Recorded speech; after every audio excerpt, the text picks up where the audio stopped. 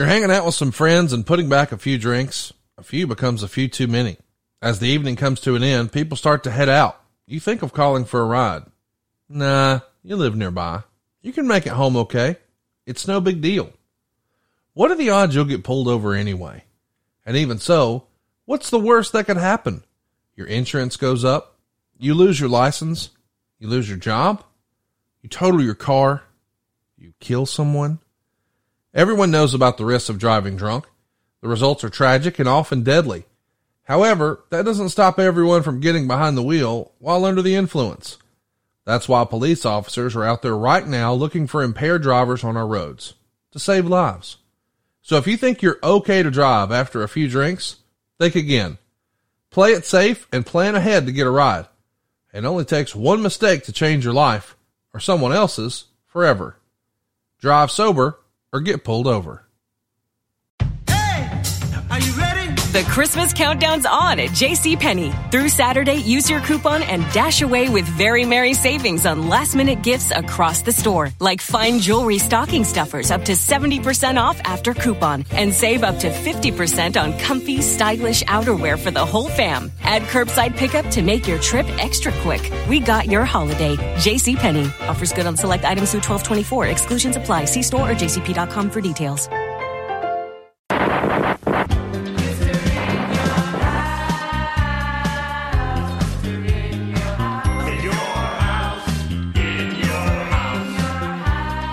Hey, it's Conrad Thompson, and you're listening to Foley is Pod. And, of course, we couldn't do it without the hardcore legend himself, the Hall of Famer, Mick Foley. Mick, how are you, man? I'm doing great, Conrad. Man, I have been traveling.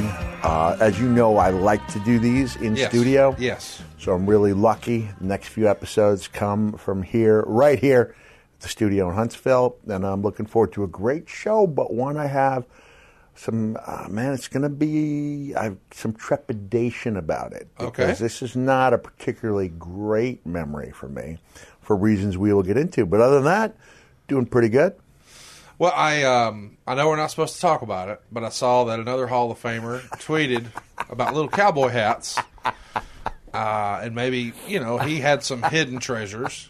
Yeah. And I know we can't talk about any TV shows that you may or may not be involved in, but I think maybe for the first time, you did a little Alabama hidden treasure around the corner here at the studio. Oh, I did, yeah. Technically Tennessee, right? Well, I'm just, didn't you just take a big old country shit? Oh, you're talking about that, yeah. Oh, jeez. Oh, man. Hey, it is part of what we do. I love it. I just wish we could have bagged it and sold it, I have to, as long as we're on that tact. If you're thinking what I'm thinking. No, that's not what you're thinking. I did a nice story, I thought, about a 93-year-old Korean War veteran who was a friend of my dad's. Ran into him at the store, and it was the day before Veterans Day. And I said, hey, Hub, I knew I had a photo of the two of us from 1982.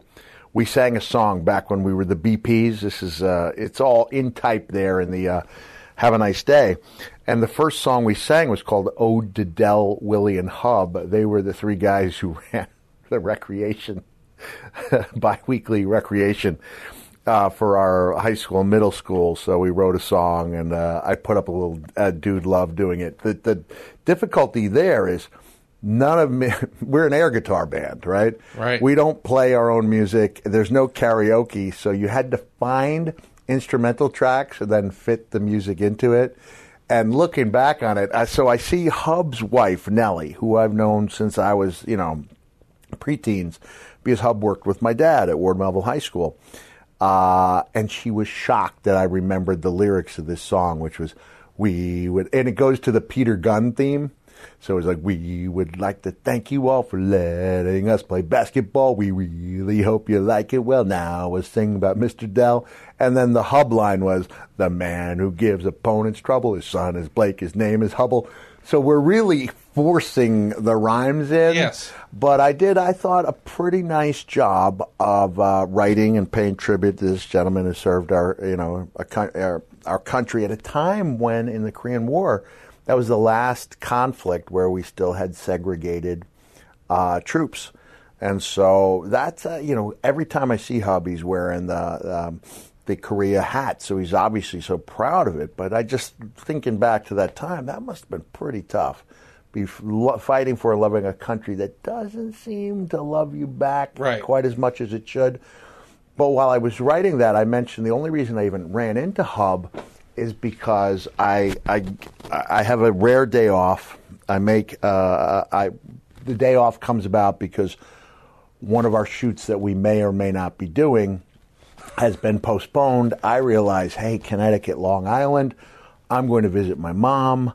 I have a cup of coffee, and as I hit the road, I start feeling like a churning, right? Here comes the rumble. Here comes the rumble, and now I hit bumper-to-bumper traffic on the Hutchinson Parkway, and I realize this cup of coffee wants to come back up whether I want it to or not. I go reaching and pawing for the cup itself because I knew I threw it in the back. I can't get to it, and I see to my right a Bloodline shirt. And in my head, I think, if I can form kind of a bowl with this, I can throw up in this handmade Bloodline bowl, and no one will be the wiser. That didn't turn out to be the case. Right there in traffic, I realize I throw up, and I come out of this situation in worse shape than many of my journeys on Splash Mountain, just literally soaked. Because it went right through the shirt. It went right through the shirt. Overspilled it. It was a disaster of epic, gastrointestinal disaster of epic proportion. If you really parked, you didn't think you could step out? I had no room. It's like cars here, cars here. It's just that, boom, that 17 minutes in traffic. I'm looking, and there's just nowhere to go. I think maybe if I'd done the window, but now the cars are only 2 feet away, I would have basically puked on someone's car. And so I get to my mom's house, all out of detergent, and now I have to make the trip to Walgreens. And that's where I ran into Hub. So I'm so glad that I did, but I did it. And I was able to take my shirt off and put on a different shirt.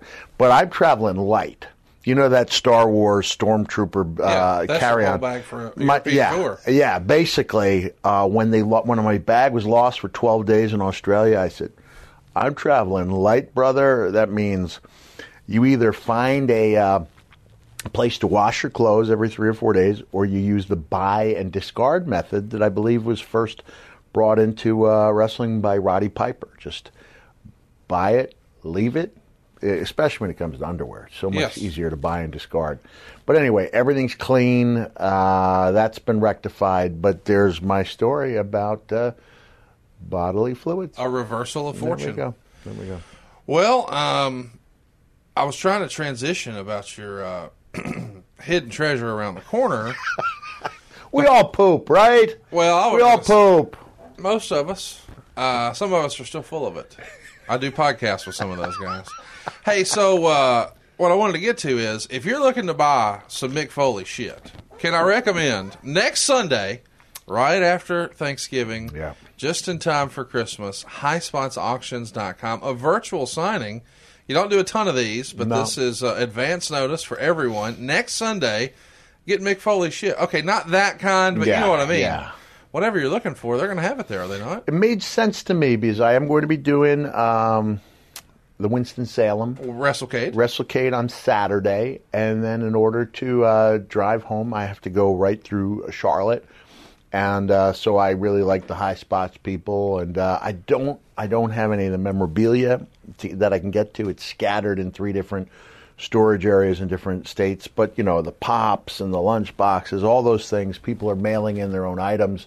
So if they want to mail in their own items or utilize what High Spots has built up, highspotsauctions.com, and we're going to have a nice night. It's going to be a lot of fun. It's next Sunday. Check it out, and I'm sure we'll have more Mick Foley shit coming your way soon.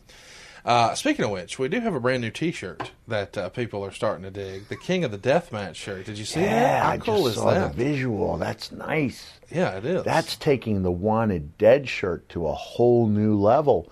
Because we did have a version, the Japanese version, a few years ago, sorry about a young lady named Jessica, I believe her name is Jessica, with Powerbomb Wrestling put out. But this is so much cooler because it's not just that same face that we've seen since 95. It's a different look. It's got some blood. Yes. And I believe it is going to be an item that a small amount of fans like a lot. And that's what's really cool. Yes. Like, you don't have to appeal to everyone. Correct. I would rather have something that a certain amount of people love rather than something that a lot of people go, it's okay. Yeah. Yeah. FoliousPodshirts.com. Pick it up right now. And today our topic is what I'm curious about, because you said it's a challenging time for you. Survivor Series 1996 is what we're talking about. I think this is your first pay-per-view appearance in Madison Square Garden. Yeah, it is. So you'd been fortunate enough to wrestle in the Garden by that point for the WWE. But, man, to be on pay-per-view with The Undertaker in Madison Square Garden, that feels like the stuff of little Foley dreams. It does. Yeah. And so it's been built up in my mind as something really big. The visualization process is aided by, I believe, writing down your goals. I believe in that type of thing. And one of my goals was to sell out Madison Square Garden. One of my goals was to do a buy rate. I can't remember what the rate was, a 1.0 or something like that. And I can't take credit for selling out the Garden on this occasion, even though I believe it was sold out. Yeah. Because it's not my main event. When I'd been there previously, I think it was me and Goldust against Shawn Michaels and The Undertaker. That's right. At that point, people mock it now because it was half a house. But relative to the time, that was good. It was better than it had been, Yeah. and it was a sign that things were on the rise. So much so that we had a house show in the Chicago area. Not Chicago, but right in the outskirts, with the Allstate Arena. The name's going to... Rosemont Horizon.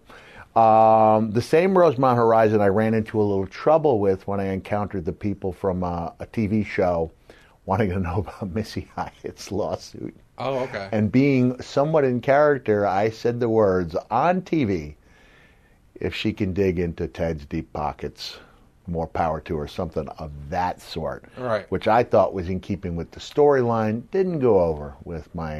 you get a call on that deal. I got a definite call. But now, a couple of years later, the Rosemont has officially sold out. And it's the first WWE show of that magnitude, of a 15,000-seater, to sell out. And so everybody came in, and Bruce and Vince and JR, like that was a big deal to sell out the Rosemont, and a sign that sellouts were not a given at all at that time. They were a big deal, and we were starting to see genuine increases in house show business across the board, even before the Austin phenomenon took shape. Like we were starting to improve. But that being said, there's no way I can take credit for that sellout. But nonetheless, it's Madison Square Garden. Yes. It's my first pay-per-view. It's Mankind versus The Undertaker. On paper, it's everything I want it to be, and then we'll get there. Okay.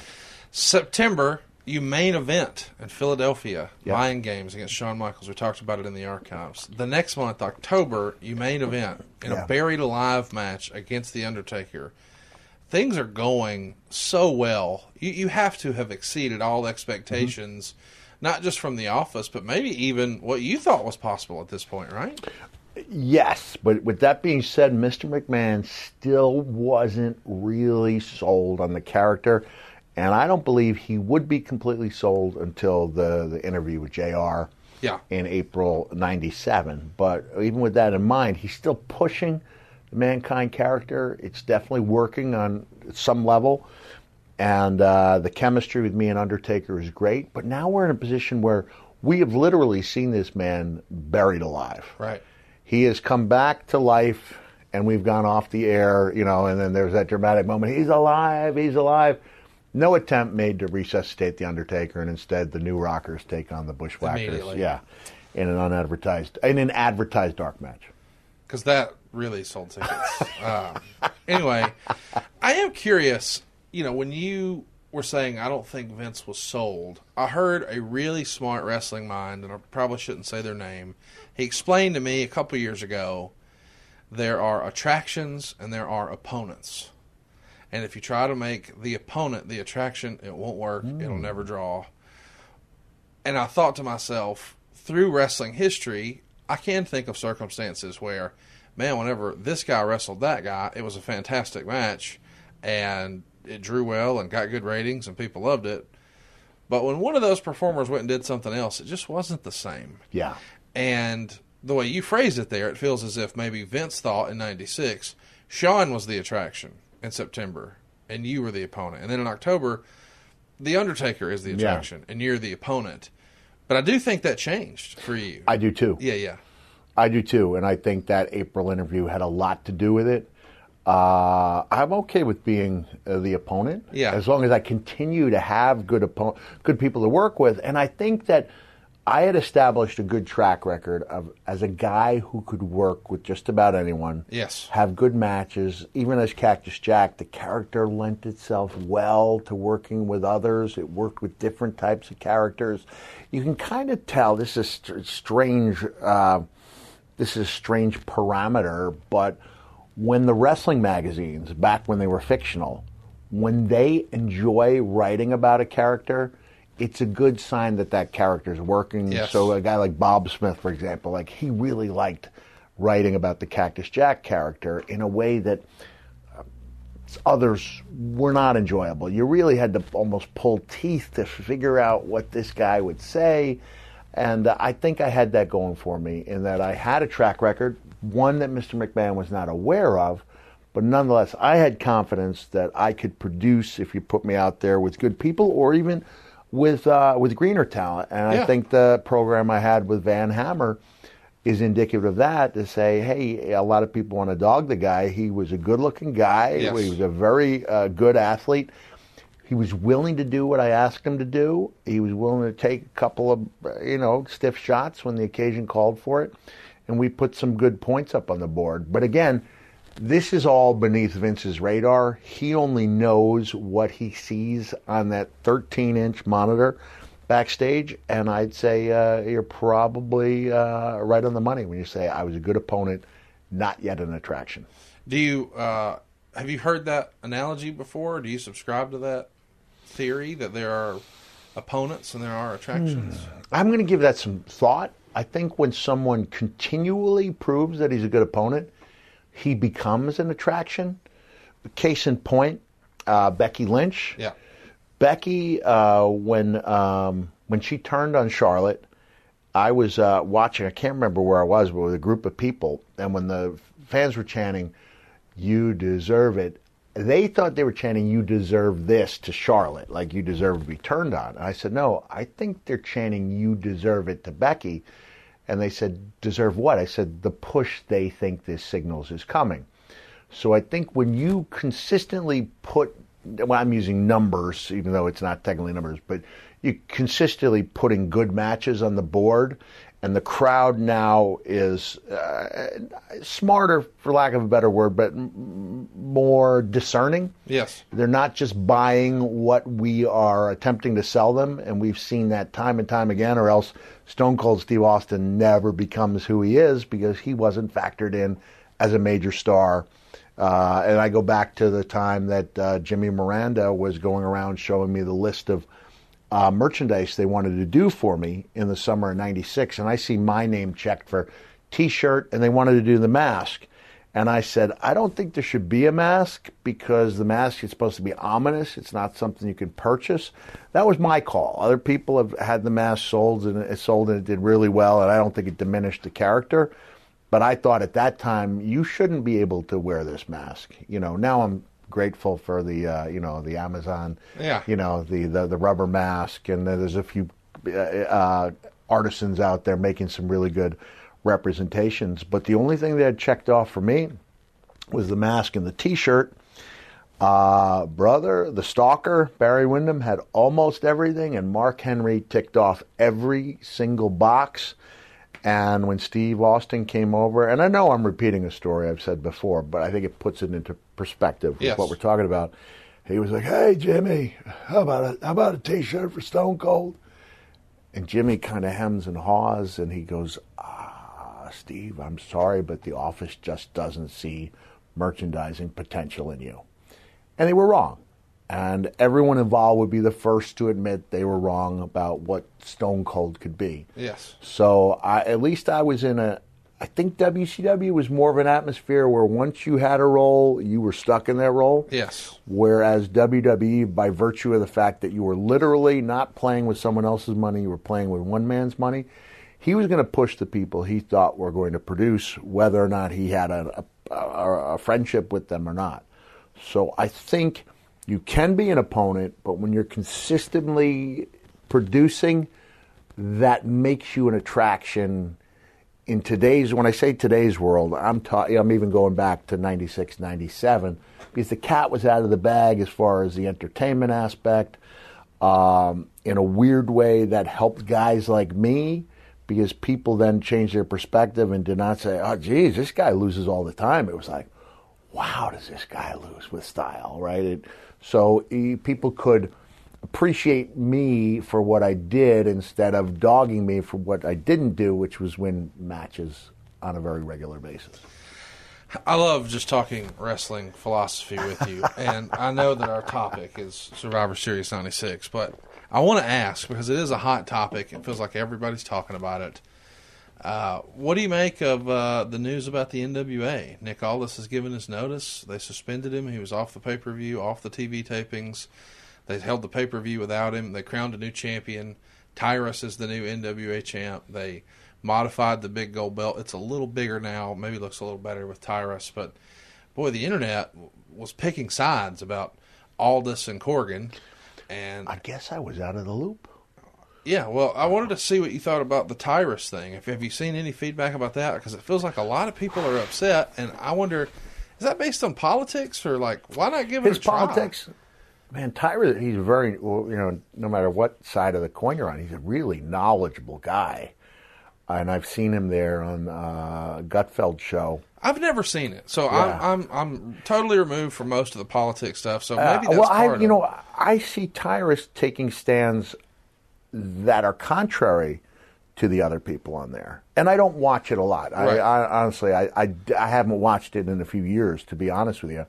But you don't need to watch very long to see this is a really knowledgeable guy. And I think that he stands up for things he believes in. And if what he believes in tends to be right of center, I have no problem with that. Right. I don't know if it's a turnoff to people or if they don't think that Alec Tyrus was a fun character. Yes. I mean, hey, I went on my 2012 or 2013 UK tour, and I came out to doing Tyrus. I would come out and Funkasaurus stuff. I'd do the Funkasaurus stuff. I mean, that was a fun debut for me. Like I would go, hey, they play my music, and I'd be, I'm New York Times 2-time number one best-selling author, and you think I'm going to come out to my wrestling theme? That's disrespectful. And then I'd go to the back, let's try it again, and then they'd come out with Tyrus's theme, and I'd be in a red, tracksuit. I love it. With a couple of days. It worked better when I did Billy Gunn's music, like, hey, man, this is and I'm giving away an entrance that's actually pretty good that I could rehash. But the more I could cut the promo that made it sound like I was upset without crossing a line where the temperature in the room changed. Yeah. And I did that one night and I knew it. People think I'm really upset, and now it hurts the entrance. But when I would make the big thing about being a New York Times bestselling author, and then I come out joyfully dancing to I'm an ass man, it just worked. So Tyrus was a character, Brodus Clay, that worked on a certain level. Yes. But he wasn't a monster. Yeah, they wanted to bring him in as a monster heel, and then I remember Brodus telling me, and then Vince found out I was funny. And he is funny. Yes. And so the Brodus Clay character never got the heel turn that could have turned him into a really effective monster heel. I think that's what they're trying to do with the NWA. Yeah. And I've decided, as a wrestling fan, let me take a wait-and-see approach. And I understand that we're in a weird time politically, and I'm not trying to do a political podcast, but I was able to enjoy The Sopranos and not know what James Gandolfini's political affiliations were or care. They hinted one time when he talked about Santorum, the Pennsylvania senator. His character, Tony Soprano. Oh, okay. You don't know of Gandolfini. I mean, like the guy who's playing the character, like, I don't know or care what his politics are. It was a good show. And You know, it is a good show. That's the thing is, I don't know what it was either. I had one personal interaction with James Gandolfini at a Nets game where I think it was his son. If it's not, forgive me for being wrong, but he was a young man with long, dark hair. Yeah. And the Nets used to take pretty good care of me and Dewey. We'd go 3-4 times a year. And to this day, some of the Nets players from that era, Richard Jefferson and Vince Carter, they still remember me. And Vince Carter gave me a hug in Memphis, and I remember people with WWE, and I was like, where'd that come from? We go way back. As a matter of fact, and I know I'm rambling, but I think that's people what we're paying stick for. with We it. love it. I watched the documentary about Vince Carter and everything he had meant to basketball in Canada as part of the Raptors. And so I tell my son Huey, the big naysayer, right? I said, yeah, I know Vince Carter. No, you don't, Dad. I go, no, I do. No, there's no way you know Vince Carter. So I tweet out, Dear at Mr. Vince Carter, whatever, can you please tell my son that you and I know each other? And within 5 minutes, oh, man, we go way back. Those were some good times with the Nets. And my stature grew like this in his eyes. I also want to talk to you about why I'm off Twitter. I think... Oh, yeah. It's kind of a big deal, and I'm going to use Folius Pod for, like, breaking news, and I think it's the place to break it. But going back to Tyrus and Nick being off Twitter, I'm not seeing the stuff I used to see. I understand. So I'm kind of blissfully ignorant. That's a nice way to be. Yeah. I like it. So I just don't think, and again... Okay, go ahead. I want to... As a wrestling fan, I don't regularly watch the NWA. Right. And I don't think a lot of my wrestling friends that I talk to on a regular basis, they don't regularly watch the NWA product either. Right. I have seen it before. I enjoyed it for whatever reason. Yeah. Life gets in the way. I just don't regularly consume it. But it felt like there was such a visceral response. It's like, wait a minute. This many people don't even watch the freaking show. Yeah. How do they feel this strongly where they're just dumping on it? And again, I understand, or I said to myself, is this political? Because I just think back to, like, my favorite wrestling memories. I never knew what the political affiliations of any of those guys were. Nor did I care. Right. This is supposed to be my escape, and it's supposed to be It is fun. supposed to be the escape, And yeah. it kind of takes the fun out of it if it's like, well, I don't like him because he's on so-and-so cable show. What? Well, who cares about that? Right. Like, that's... I don't know. Am I wrong? No, you're not wrong. Like, I'm still going to enjoy the heck out of just about every Clint Eastwood movie. Right. You know, if somebody crosses a line and you can't, appreciate the art, while you can't separate the art from the artist. Yeah. I mean, that's a line people cross. Some people think I've crossed it. I've had a lot of people who say they're not going to follow me, and I had a colleague, I won't tell you who, went around, looked at every mean comment that was given to me because I did, before the election. I just said my piece just so I could look in the mirror. And she said, I went through every mean comment, and if they were following me, I blocked them.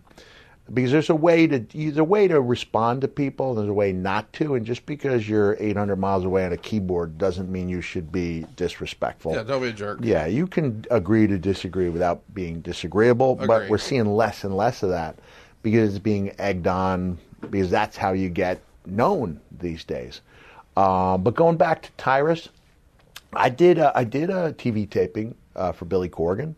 I enjoyed it. I was so surprised when I saw the level of talent that was there, both known and unknown. Yes. I tried to do the dollars and cents in my head to see how can they afford to bring in these many people and run a show. I don't know the economics of their group, but at that time, going for the title was Trevor Murdoch and Mike Knox.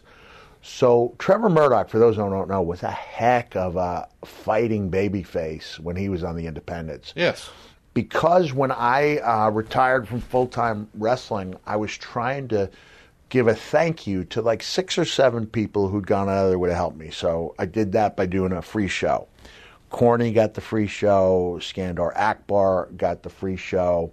Harley Race there were a couple of those, only about 5 or 6. The problem is everyone else understood it was a one-off, and I guess Harley didn't get the memo, and so I would get that phone call, on a message, Cactus, this is Harley Race. I've got a couple shows in Missouri. Give me a jingle if you can.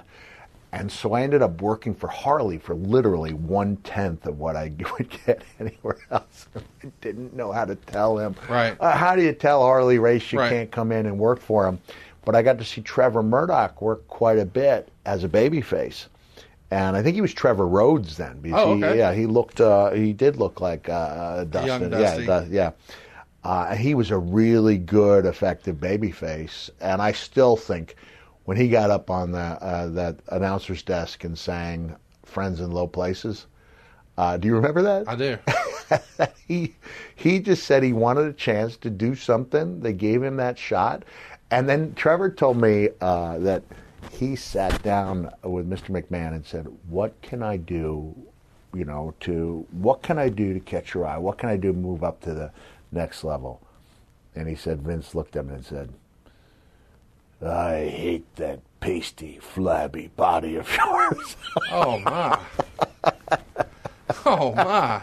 So it's kind of tough when you're dealing with a weak genetic hand, something I know a little about, to become that guy. But he did. He bulked up, and he has that look like that All Japan liked, in the 80s, just going into Stan Hansen. So when Jericho, for example, when he went over to face Kenny Omega, Jericho specifically put on weight because in his mind, that's what Japanese fans saw as an American main eventer, which is really interesting, to see the way that his mind works. I thought it was interesting that Mike Knox and Trevor Murdoch were going for the NWA Championship, but I think Billy likes the big brawlers on top. That's one of the things about having a company that's yours to run. You get to portray the talent that you want to see there. But Nick Aldis, he kind of was NWA wrestling, right? He was, he was the guy that was in the first of what would become AEW, All In. He was in that main event, and I don't know if you know this about Nick, and I hope this is me speaking to Nick specifically, although I guess I could text him. Have you talked to him? Yeah, I'm friendly with Nick. He is one of the funniest guys in a live setting I have ever met. And when I suggested that he try to work that into his character, he was like taken aback. And I was like, Nick, you're really good at this. But I'm telling you, I've been around a long time. We were in Australia for House of Hardcore. And it's funny because it's a House of Hardcore, and yet we're doing a show at a children's amusement park. Oh, wow. And we're doing our signing under a ride that says Little Butte Toot Toot. And Nick Aldis does a phenomenal flair. And I don't do a great flair, so I'm not trying to mock his Rick impression, but I'm trying to say, and he's like, brother, I have done it all. Raleigh, Norfolk, Raleigh was the Norton Arena. Raleigh, North Carolina. Little Butte Toot Toot. And he just had me going, and at a certain point, I was like, Nick, you gotta stop. My back's hurting me. I can't even sign autographs. I'm laughing so hard. And he kind of does Rick as if he's one part Ric Flair and one part John Wayne. Oh, I love that. And it's so good. And some of the stuff he gets into, some stuff with TNA, which is, personal. Yeah. So I don't want to spoil it. We have Nick on sometime. Just, if the headline of the day is Mick Foley believes Nick Aldis has a much bigger future as himself rather than the kind of a stoic representative. The national treasure. I admire that he's doing that. I think he was doing what he thought he should do to add prestige to that title. Yes. But I'm telling you, he's a wild card in that he's like Brad Armstrong in the sense that behind the scenes, he's more interesting than he is on camera. And I've been in situations where I'm like the 6th or 7th most interesting guy backstage, but then I was able to turn it up a notch. Yes. When some of the guys could not. And I just think that Nick is a guy who can go into another level, and maybe he needs to leave NWA to do that. Again, I don't know because I've been off Twitter. Well, he's going. Blissfully ignorant. But, I think the world of him and Mickey. Absolutely. And I think he's going to land on his feet. Oh, there's no doubt about that. And I kind of agree with you. I thought he was doing his best Bockwinkel or Flair or whatever, just suited and booted. And I can't wait to see what's next for him. But I'm pulling for them, and I'm pulling for the NWA. I want to circle back to that before we move along, because I know that it feels like there's a lot of criticism for the NWA. But, boy, Billy Corgan has invested a lot of money, time, effort, energy, and cash, and created a lot of opportunity for a lot of guys who might not have otherwise had it. And I do think there is wisdom. Eric Bischoff always says in business you can be, better than, less than, or different than.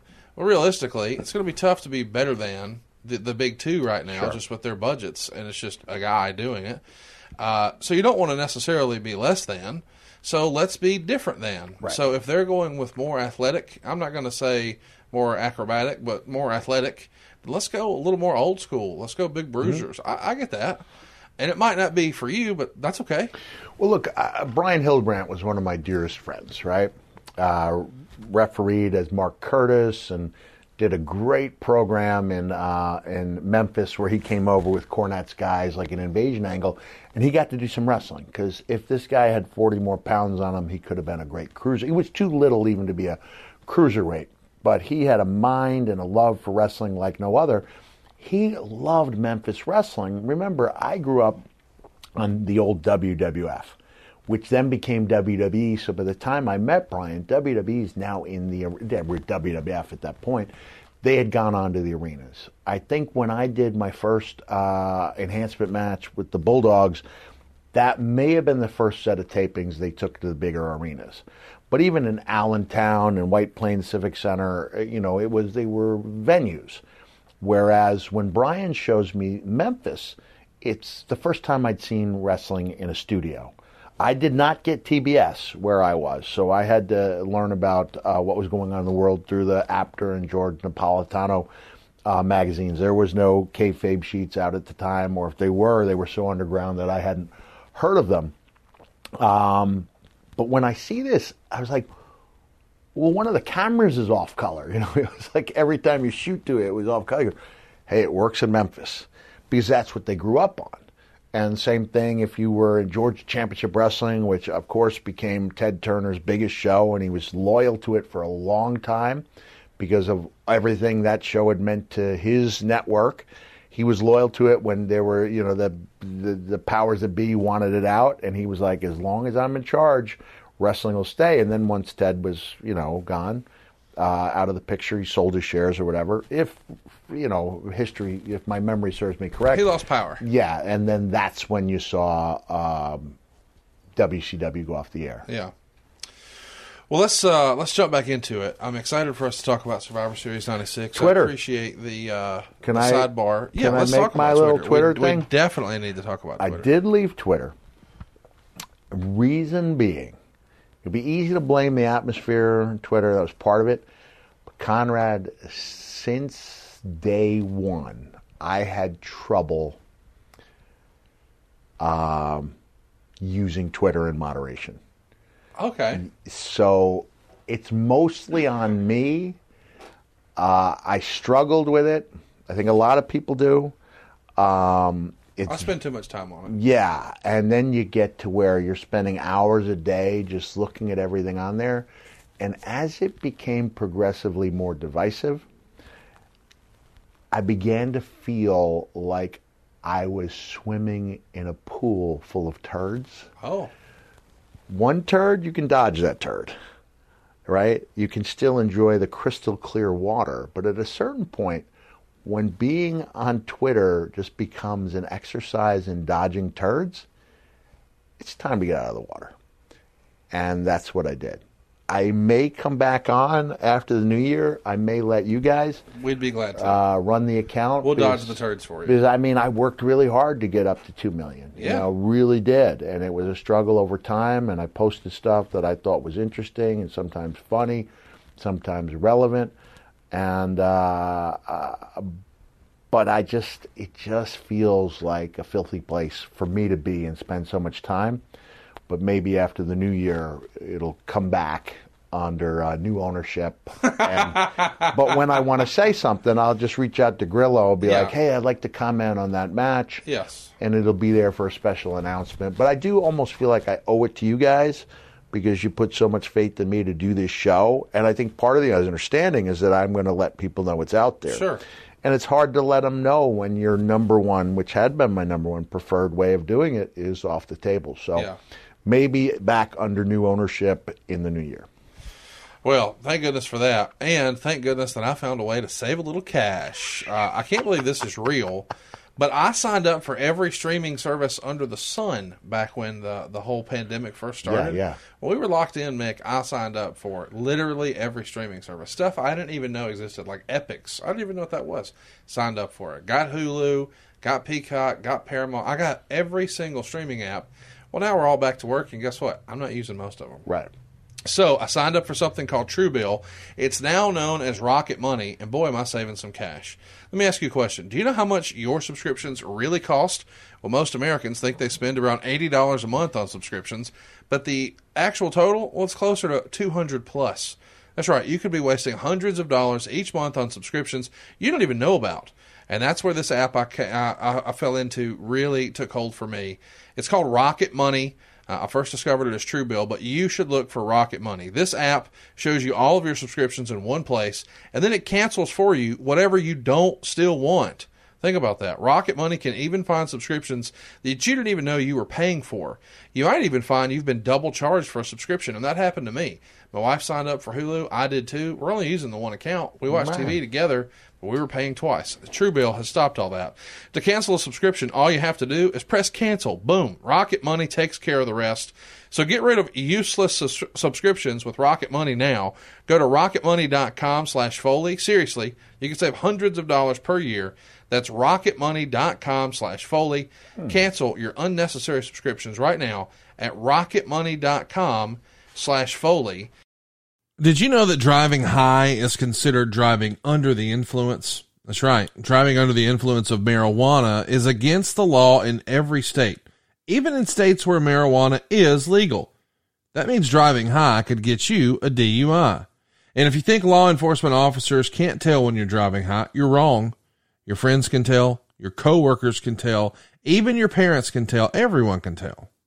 So what makes you think that law enforcement officers don't know when you're driving high? Driving under the influence of marijuana can slow your response time and change how you perceive time and speed. So if you think you're fine to drive when you're high, you're not. Because the bottom line is, if you feel different, you drive different. And driving high is driving under the influence. So remember, drive high, get a DUI. Paid for by NHTSA. Are you ready? The Christmas countdown's on at JCPenney. Through Saturday, use your coupon and dash away with very merry savings on last-minute gifts across the store. Like fine jewelry stocking stuffers up to 70% off after coupon. And save up to 50% on comfy, stylish outerwear for the whole fam. Add curbside pickup to make your trip extra quick. We got your holiday. JCPenney. Offers good on select items through 12/24. Exclusions apply. See store or jcp.com for details.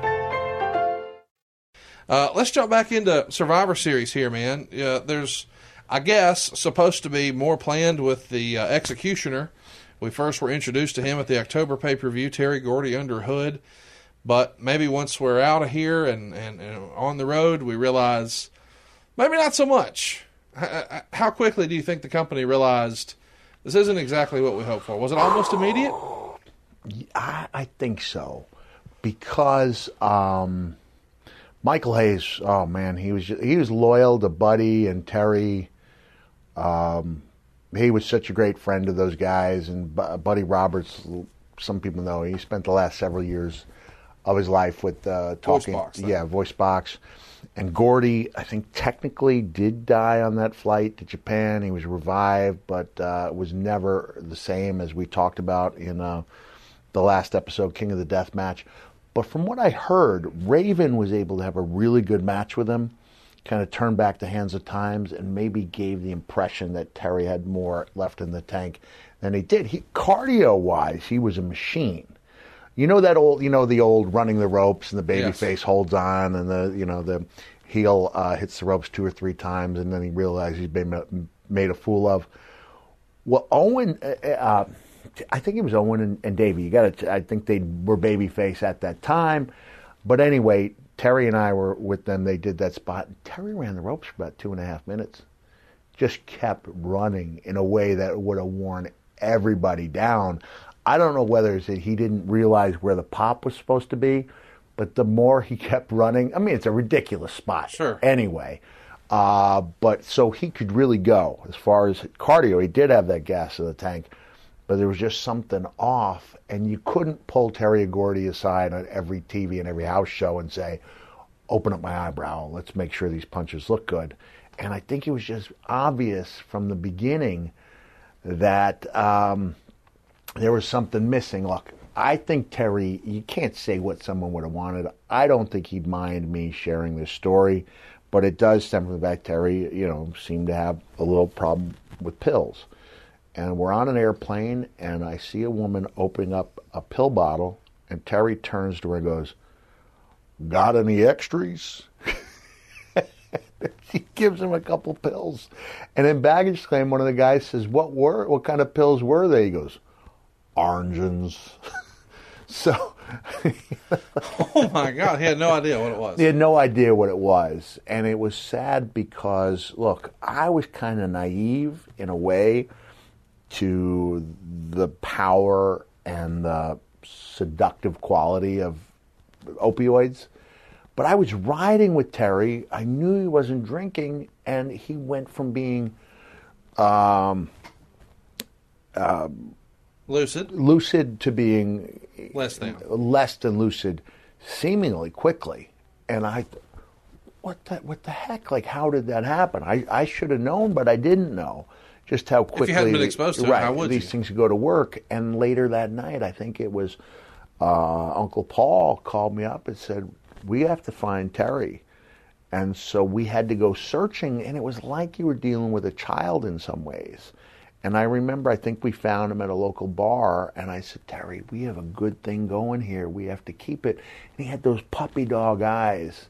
And he was such a good-hearted guy. Deep down, I think I mentioned on my first trip to Japan for Baba, he bought some, little speakers back when the Walkman were the, height of technology, and he gave me his old set of speakers. Wow. And it was like, this is Terry Gordy, one of the best workers in the world. He gave me his speakers. And I was like, I was a different type of cat anyway. I was a guy who would have been easy to pick on, but the fact that a lot of people, even if they saw something in me, and Terry was one of those guys who saw something in me, and it hurt me to see him reduced to that level he was as the executioner. So that when we were doing the Buried Alive, I mentioned as we're furiously trying to fill this thing with earth, there's Gordy like with his back to the hole, like just scooping like it was a cat in the litter box. I thought Terry hung on until the December pay-per-view. Oh yeah, he was there. Okay. But the bloom was off the rose. Like whatever long-term plans there were. Yeah, and I think that may have been part of the trouble there, is that they did not necessarily have a plan going forward after Survivor Series. And if memory serves me correct, I think I was off the next pay-per-view because I actually sat in the stands. Chattanooga was close enough to Atlanta. I brought my wife and kids with me, and I had my hair up under a hat and, down low, and I sat in the friends and family section, and only a few people even knew who I was. So that would be indicative of the company not knowing how to make that transition, partly because I think the executioner stalled out a little bit. So the other thing that's happening is not only is maybe the bloom coming off the rose with Gordy, but after Buried Alive, the build-up to Survivor Series doesn't show you on TV a whole lot. Instead, they're spending a lot of time focusing on the return of Bret Hart. It's announced officially. Just throwing a piece of earwax in the garbage. Was that real earwax? Yeah, just a little bit. It wasn't that marble that I talked about. But it made a sound. It did. It was substantial. These hidden treasures just keep popping up all over town. Bret Hart coming back, man. Yeah. this has to be something that you have to be excited about, because if you're a top heel and he's a top babyface, you can have some good matches when he's here, right? Yeah. Oh, yeah. Yeah, Brett was really tailor-made for me. I only had 2 singles matches with Brett and a bunch of tags. One single was Shotgun Saturday night, and Brett was telling me about it. I had a chance to spend some time with him, and I always knew Brett loved that the running knee in the corner. And I told Brett, he got together with me and asked if there was anything I would do, and I was like, this is Shotgun Saturday night. It's supposed to look rough around the edges. Why don't we just call it in the ring so it has that rough quality to it? And aside from, I think I messed up a neck breaker because I always had trouble knowing which side to go to. The other guys, clockwork, but me, is there a right side or correct side? It depends on who's giving the neck breaker and which way they go. So I botched that night, and I also botched one time with Lawler in the King of the Ring tournament. It's embarrassing when it happens, especially because if you do it right, that's a move that's theoretically could do a lot of damage if you're not working together. And so it's embarrassing, and it's more dangerous if you don't do it correctly. But aside from that, we had a good, solid match. And then the other match was either Birmingham, UK, or Manchester. I can never remember which. And it was one of 2 house show matches I wish I had on tape. Wow. The other being a match with Shawn Michaels at the Garden, where everything it feels magical. And so I loved working with Brad, have the highest respect for him. He was like, oh, here it comes. He thought the running knee was going to, maybe do some damage. Now, there's a reason why we don't call it the running flaccid inner thigh. It just doesn't have the same level. The pasty white. Yeah. But there was always just it's where it carried a little bit of my fat on the inner thigh. And so he said it was like a big pillow hitting him, like a big pillow. So I would have loved to have worked with Brad. I was fortunate to have had the 2 matches I did and the tags, but Brett coming back was a big deal. And understandably, a lot of other things took a back seat once Brett came back. The running knee, are you saying on the outside where the stairs are, or in the corner? The one in the corner. Okay. But it would be the same move in the stairs, just using the stairs as the place where I make a lot of the contact. A lot of noise. Yeah, a lot of noise. Yeah. So I'm fascinated by this because we've talked about it a lot here on the show this year, that Marc Mero comes in with a bigger guarantee roughly the same time that you and Austin comes in do. Not with a bigger guarantee, but a guarantee. Yeah, he was the first one. And now in this era, just a handful of months later, here we are as we cruise towards November. He's in a feud with Hunter for the Intercontinental title. You're not in the title mix, but you've main evented with The Undertaker and Shawn Michaels, and you're in a really serious feud with The Undertaker. And now Brett's coming back, who's really been, the face that runs the place, so to speak. And he's going to be working with Steve. It's starting to feel like you guys got the better end of this deal. You're working with the bigger stars, the main events, right? Yeah. Yeah. There's also a big... And it's word on Marc Mero. Yes. What a great human being. Of course. He really is. I mean, I don't know if I said this on the show, but I saw Mark at a hotel about 5-6 years ago. Mrs. Foley and I were having a little adults, time together. So we it's good for anyone out there. I tell people when they ask me on Cameo for relationship advice, I said, don't get so busy in the game of life you forget to make each other feel special. And so we would have our getaway once in a while. I ran into Mark, and I said, Mark, I want to apologize to you. I said, I was pretty tough on you and really envious of the contract you had. I'm sorry that I let that get in the way of our friendship. We shook hands. We hugged it out. And that's what dudes do, right? Yes. That's what you do. And I think that there are some people in the world who are still here who would not be here had they not heard Mark and these incredible talks. I take my hat off to him because that's got to be a tough place to go emotionally for him. Case in point, when I did the 20 Years of Hell tour, about 4 days before the taping, I came to the ending I wanted, which was hard-hitting and emotional and serious, where I said that instead of holding a grudge against this match. I accept it on behalf of everyone who ever made such a great sacrifice. Like, I get to hold that mantle, but I hold it for people like Leon White. The idea that Leon used to get teased and knocked for being soft is ludicrous to me, because he wrestled a match after his eye came out. Eye came out of his socket. Yeah. And he pushed it back in, and he worked going with Stan Hansen at a stadium show in Japan. And then I mentioned, I think Manami Toyota, who broke her neck in the first fall of a 2 out of 3 and finished the matches holding her head aloft. And then the young lady from High Spots, oh my God, I can't believe I can't remember her name, who worked for 8 years after being in an accident that was profiled on Forensics File on Headline News. I was so stunned when there was this young lady left for dead, not supposed to walk, not supposed to talk, and you follow her course, and she's actually one of the interview subjects, which is very unusual on Forensic Files, because usually that subject is deceased. No longer with us. And I know we're going way off track, but I think this is a good road, a good path to take. Is when the show ends, they put up a little post note, and they say that she passed away. And here I am at 3 o'clock in the morning going, how could she pass away? And I start Googling her name. First thing that comes up is this woman's name. It's going to kill me. Grillo, any way you might be able to work on this? And she was good friends with Daphne.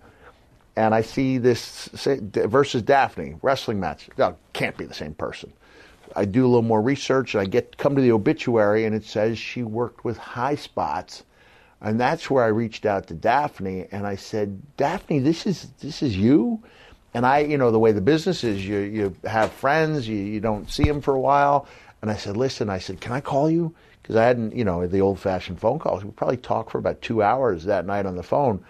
And so what I said that night, and I'm going to get back to why this applies to Marc Mero, is that what some people may have seen as a match full of botches, I saw as one of the most magnificent things I'd ever seen. Here's a young lady who was never supposed to walk or talk. She's having a freaking wrestling match. Yeah. Daphne slipped her over without telling her, and it was the only match she ever had. She trained for 8 years to have that one match, and wow. I just thought that was tremendous. But as it applies to what I said about Marc Mero, is like, once I did that episode, once I had the thing on tape, I just thought, I can't go there anymore. I cannot deal with this type of heaviness on a nightly basis. Mark deals with it every day. And he, granted, he makes money. He's a touring speaker, but what he does is just, man, it's incredible. So hats off to Marc Mero. But let's continue. That's the long version of saying bless his heart, but. I love that. Well, seriously, whatever he's doing, bless him. He's doing a lot of great work. Curt Hennig, Marc Mero, and Hunter Hearst Helmsley are all embroiled in a little storyline at the time. Allegedly, Curt's planning a comeback to the wrestling ring. He's been shooting an angle with Mark and Hunter. He's going to turn heel on Mero, side with Hunter, and then, what do you know, Curt walks and winds up going to WCW. Yeah. Do you remember this story? Yeah, I remember being there. I remember what a shock it was to no longer have Curt there. I never got to know Curt that well. I think our bonding moment was being upstairs in the Herb Abrams penthouse suite when he showed us the cowboy boots that he was going to be wearing on the following night. The yellow cowboy boots. The yellow cowboy boots, yellow ostrich skin with UWF. And as he's talking, here's Curt and I, who don't know each other well at all at this point, and we're kind of looking at each other like, what in the world are we, what are we doing here? But I always liked Curt, and Curt was a locker room leader, and he was, he was a practical joker, and he was funny. His leaving was seen as that was a big blow. Well, yeah, Mr. Perfect was a Mr. big Perfect, character. yeah. And he was Mr. Perfect Curt Hennig, so he could go next door to WCW and be Curt Hennig. And Did you ever fall victim to any Mr. Perfect ribs? I never did fall victim to any ribs. No. Darn it. So as part of the Fort Wayne taping after Buried Alive, so the very next day, you're going to do an interview with Doc Hendricks and Paul Bearer and the Executioner, all of you guys in the ring together, and they're going to announce a Survivor Series rematch with you and The Undertaker. This is literally one day after you killed him and buried him. And Uncle Paul will be suspended above the ring in a shark cage. That's old school right there. Yeah. Had you been involved in a match where someone was suspended above in a shark cage before? That's like old school wrestling right there. Let me just take you back for a second. One of my favorite promos that never aired was in WCW when Paul Heyman was supposed to be suspended over the ring in a shark cage. And Steve Austin cut a promo that didn't air because Bill Watts hated it. When he said, Paul, he was saying Paul should take it as a compliment. And he was saying, look at Paul Heyman. His flesh is pale. His heartbeat is weak and erratic. Saying that they had the babyface Steamboat so scared that they had to have Heyman over and Watts cut the promo because he didn't like the whole, his heartbeat is weak and erratic. Well, that's a hilarious promo. I love it. It's a great promo, and I thought a great character building promo and a hint, a harbinger, if you will, of what Steve was going to be capable of doing. But I believe this was the first time I worked in a match with somebody suspended over the ring. But it is great old school wrestling. It feels like a Jimmy Cornette idea. I don't know for sure. It's old school Cornette stuff for sure. Yeah. The name you were looking for earlier, I think, is Vicky Lyons. Vicky Lyons, There you go. Vicky Lyons. God bless her. So And God bless, and Daphne's not here either. So what a shame. Oh man, What a just shame. awful. Back to this shark cage promo. Taker's voice is going to come through the PA system. It's going to interrupt you and then reveal a shark cage at ringside with a dummy hoisted upside down, which of course is supposed to represent what the Undertaker will do to Paul Bearer at Survivor Series. Man, we're just loading this thing up. We got Boiler Room Brawls. We got Buried Alive. Now we're going to have a shark cage. We're having a shark cage, but we're going from Boiler Room Brawl to Buried Alive It's a regular wrestling match. match. Should have been the opposite order. Right. Yeah. And it's also now our fourth Pay-per-view this year. pay-per-view in a 5-month period. Yeah, June to October or Yeah. to November. Yeah. Yeah. And compounding that issue is that Undertaker is going to emerge from the rafters with a new look. Yes, we're going to get there, but okay. I want to circle back to what you just said because I think that gets lost a lot. Four matches in 5 months on pay-per-view, and you won them all. No. I won the first two. Well, okay, but I guess you could say you buried Buried him. Alive was technically... They called the match. He may have technically won, but he got buried. Steve Kornacki came out and called it in my favor. He went to the big board. He said, Yes. Undertaker wins. And at that point, my buddies came out and we buried the Undertaker alive. So I guess you could say, by virtue of the fact that he needed to come back to life to take me on. You're 3-0. Yeah, 3-0 against the big guy. But now we have to up that ante somehow. And I don't know going in if just having Paul suspended above the ring is going to be enough. Part of this promo doesn't even air, the promo you're doing, because they're doing cutaways for the old skit from Brian Pillman's house where they're doing the gun angle. Gets them in a lot of trouble. A lot of folks have had different opinions about that. Some say this is the beginning of the Attitude Era and them trying to really push the envelope. Others would say guns have no place in wrestling. Others say, it's just storytelling, and everybody remembers Vince taking the big swig of water. We make movies. What do you think? Is this fair game, or is this too much? Let's keep the firearms out of. We took a shot at it. Pardon the pun. Let's learn that there are other ways to threaten human lives. Edge did the home invasion and slapped Mr. Cena. And by the way, if you haven't read Brian Gewirtz's book, it's fantastic. It's fantastic, and his backstory behind that skit is laugh out loud funny because I only knew what I saw on the air, which was pretty good. Yes. But apparently, they really had to jump through some hoops to bypass Cena. Have you heard Sr. Brian tell the story in his own voice? No. He does a great John Cena Sr. impression. Phenomenal. He was using terms like kicky poo. Yes, all that. I'm going to send you to the moon. All that's, why I oughta, all that. Old And school. Cena Sr. is a great character. I actually know Cena Great guy. Sr. better than I know John. Really? Because he and I have bonded over the Santa thing. So when Okay. I see him in an indie, we talk for hours. I love it. This is your way of saying this show is not about John Cena Sr., but anyway, okay. So we'll do another episode specifically about Cena Sr., I hope it's a 3-hour episode. and we'll bring him in here. Why I oughta. I'm looking forward to that. Dude, that would be so good. You and I are going to hit the road in 2023. We'll probably do a live show in the Boston area. Oh, let's Maybe do go it. hit some Kowloons and hang out with John Cena Sr. If Kowloons is still there, they may have Oh, torn buddy, it down. they do that going out of business sale shit every year. Grillo, can you see if Kowloons is still in business? I'm sure it's still in business. I don't know. Andy's been teasing that they're leaving forever. It's like those furniture stores that are perpetually going out of business. Here's our going out of business sale. There's one here on the Parkway. It's been doing it since 2001. That was 21 years ago. Yeah. They're going out of business. Did you know what Andy Wong procured for me? What did he procure? 2 original orange seats from the Worcester Centrum, How about that? That's pretty cool. which meant absolutely nothing. I just didn't have the connection, but I did write a good deal of Foley's Good while sitting in that chair. That's pretty cool. Yeah, pretty cool. But the thought that counts. That was very thoughtful. So you wound up defeating Freddie Joe Floyd, a.k.a. Tracy Smothers, at this Fort Wayne taping. And this match airs on the Go Home edition of Raw, which airs November 11th.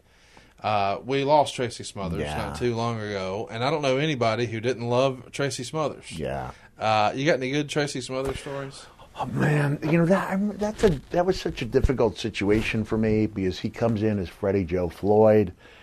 Tracy had been on every single IWA Japan tour that I was on, which was I think 11 or 12 tours. He was the only constant. It was me, Tracy, and Rick Patterson on every tour, and then the Gaijins would rotate around aside from the core nucleus.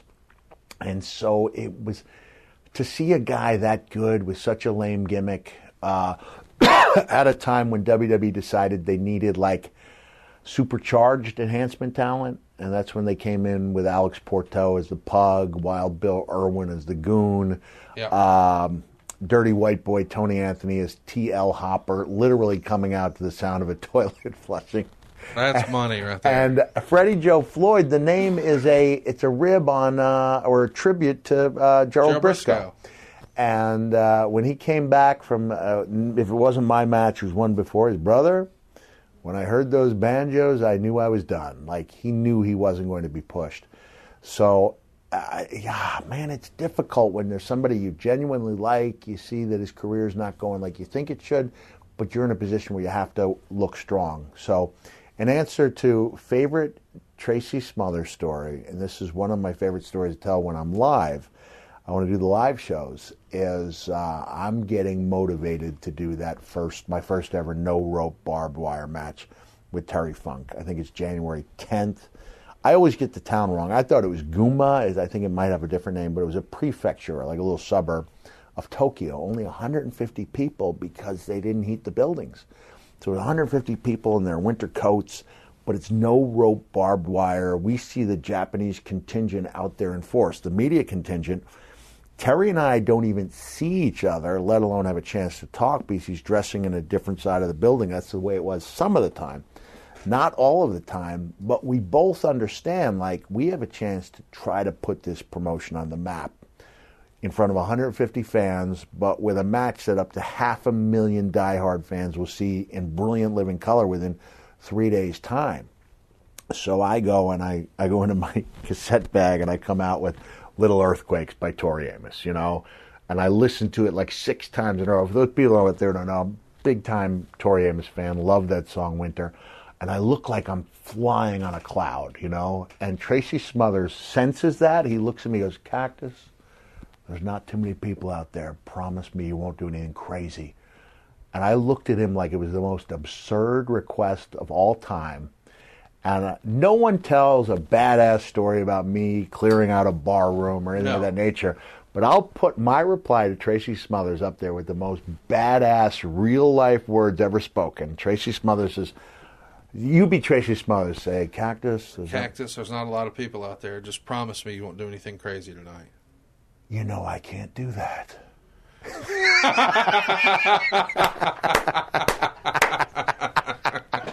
That's fantastic. And I went out there, and Terry Funk and I just tore each other apart. I mean, it was obscene, the type of stuff we were doing to each other. And it was like, yeah, I know that the hangman cost me my ear, but doggone it, I'm going to do it in barbed wire tonight.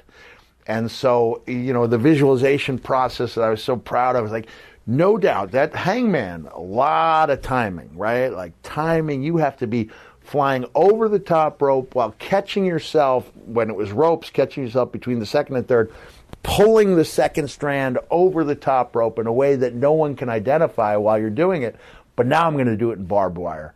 And never once gave a moment's thought to whether or not the wire would actually hold my body weight, which it turns out it did not. And there's this photo of me sitting on the ground with my 2 fingers suspended by the wire. And so Tracy was there. I nearly lost those bad boys. He's wrapping them up. You look in, there's such the chunks of flesh are up. You can see the fingers of my pinkies. And he's like, oh, Cactus, this isn't good. And he's wrapping those SOBs up. Gets me to where I can get on the bus to make it to the hotel. And the next day, we're getting ready to go. I didn't super glue it. I think I new skinned it, which was like a more expensive super glue. Yeah. And then I had the big, wrestlers adhesive tape like this. Sure. I'm afraid I'm going to draw attention in the airport, all the adhesive tape. So I'm in the Tracy, come on in here. I'm going to try to take his bandage off. And I take the bandage off, and I don't know if it actually squirted or ran, but within seconds, I look every bit as bad as I had the night before. This blood pouring down my face. I'm in a foreign country, and I don't know what the heck I'm going to do. So my fondest memory is of Tracy trying to warn me not to say anything, do anything crazy, and frantically trying to patch up the Hardcore Legends so I could make my flight home. And what I remember when I get back, I'm at JFK Airport. JFK, or was I can't remember if I was living in Atlanta at the time, either JFK or Atlanta. And the police dogs start going freaking crazy with my check bag. They're just, what's in there? My stuff. It's so bloody. It's so freaking bloody. And they're looking for drugs. And I was like, the question is like, could it be the blood? And they go, oh, you have bloody garments? And then I've got to tell them what I am and who I do, and I break out the stuff, and it's just saturated. I think I sold the shirt, but the tights are just covered in blood. So the dogs had a field day, and this is back when you would, before they started checking real closely at security, you got all your T-shirt money like underneath the insole in your shoe. And you can't bring back more than X number of dollars. Right. And I don't even think I had X number of dollars. Well, no, because, I don't think I did. I think it's 10,000. It's 10,000 now. Believe me, I wasn't bringing home 10 grand from an IWA tour. Weekly fee of 3,000. I wasn't, maybe I made another 2,000 a week on gimmicks. But still, I was stuffing that stuff underneath the, they're wise to that now, with the insoles. But that was my favorite story about Tracy Smothers. He was just such a great road companion. When you're together, 10 days a month for 24/7 practically, he was just a great guy and a really good hand who could work with anybody. He even worked well with the Bear. He had 3 matches with the Bear, and unlike me, who I think the Bear was my 3rd match. By the way, we're not saying Godfather. We mean an actual wrestling bear. Yeah, the wrestling bear. Yeah, exactly. Yeah. I wasn't That's even... a sentence a lot of people don't understand. They don't understand. They had wrestling bears. There was a working bear. Right. He was one of the boys. he cracked the beers. He had cubs. There's there were other wrestling bears. The Canadian Bear Man trained them. There was a terrible tragedy that took place. One of the bears attacked and killed the Bear Man's wife. Just a disaster. But I didn't know that detail. Yeah, it was bad. Obviously awful.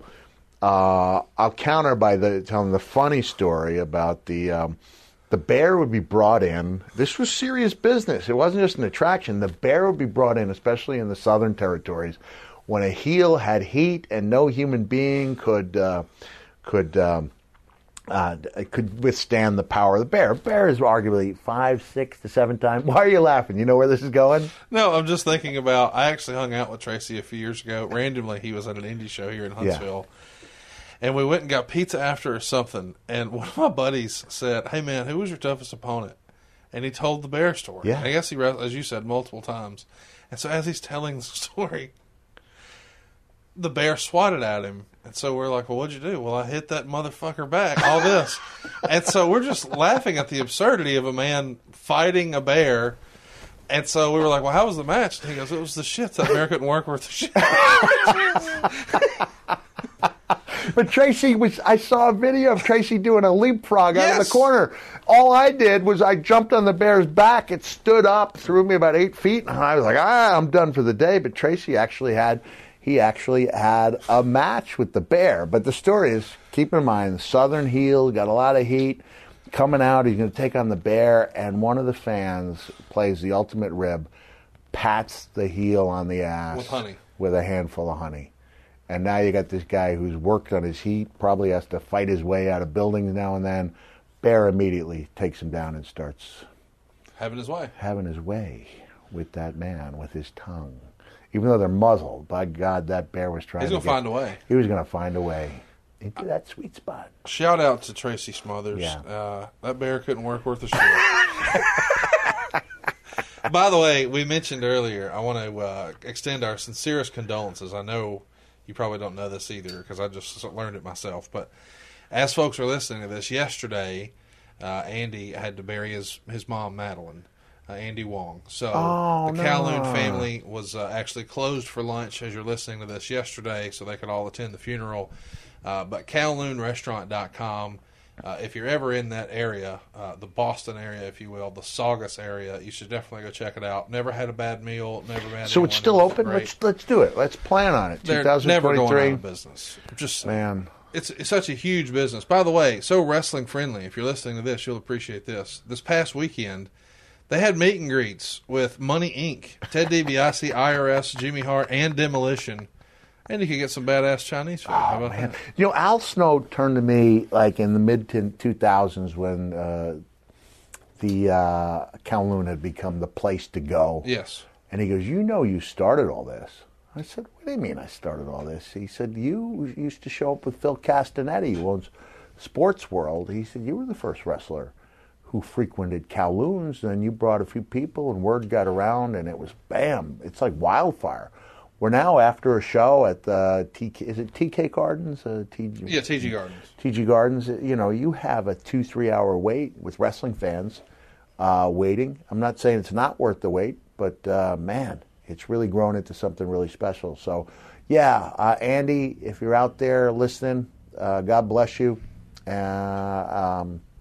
Shout out to Andy and the whole Wong family. Yeah. Hate to hear about that. And I guess since we're talking about folks we've lost, we should mention now, you actually knew Nick Carter. I did. Or Aaron Carter. Aaron Carter, yeah. So I spent some time a couple weeks ago working on a story just because I thought a lot of people are just going to be, hey, he was a big star. Right. Succumbed to his demons, which is true.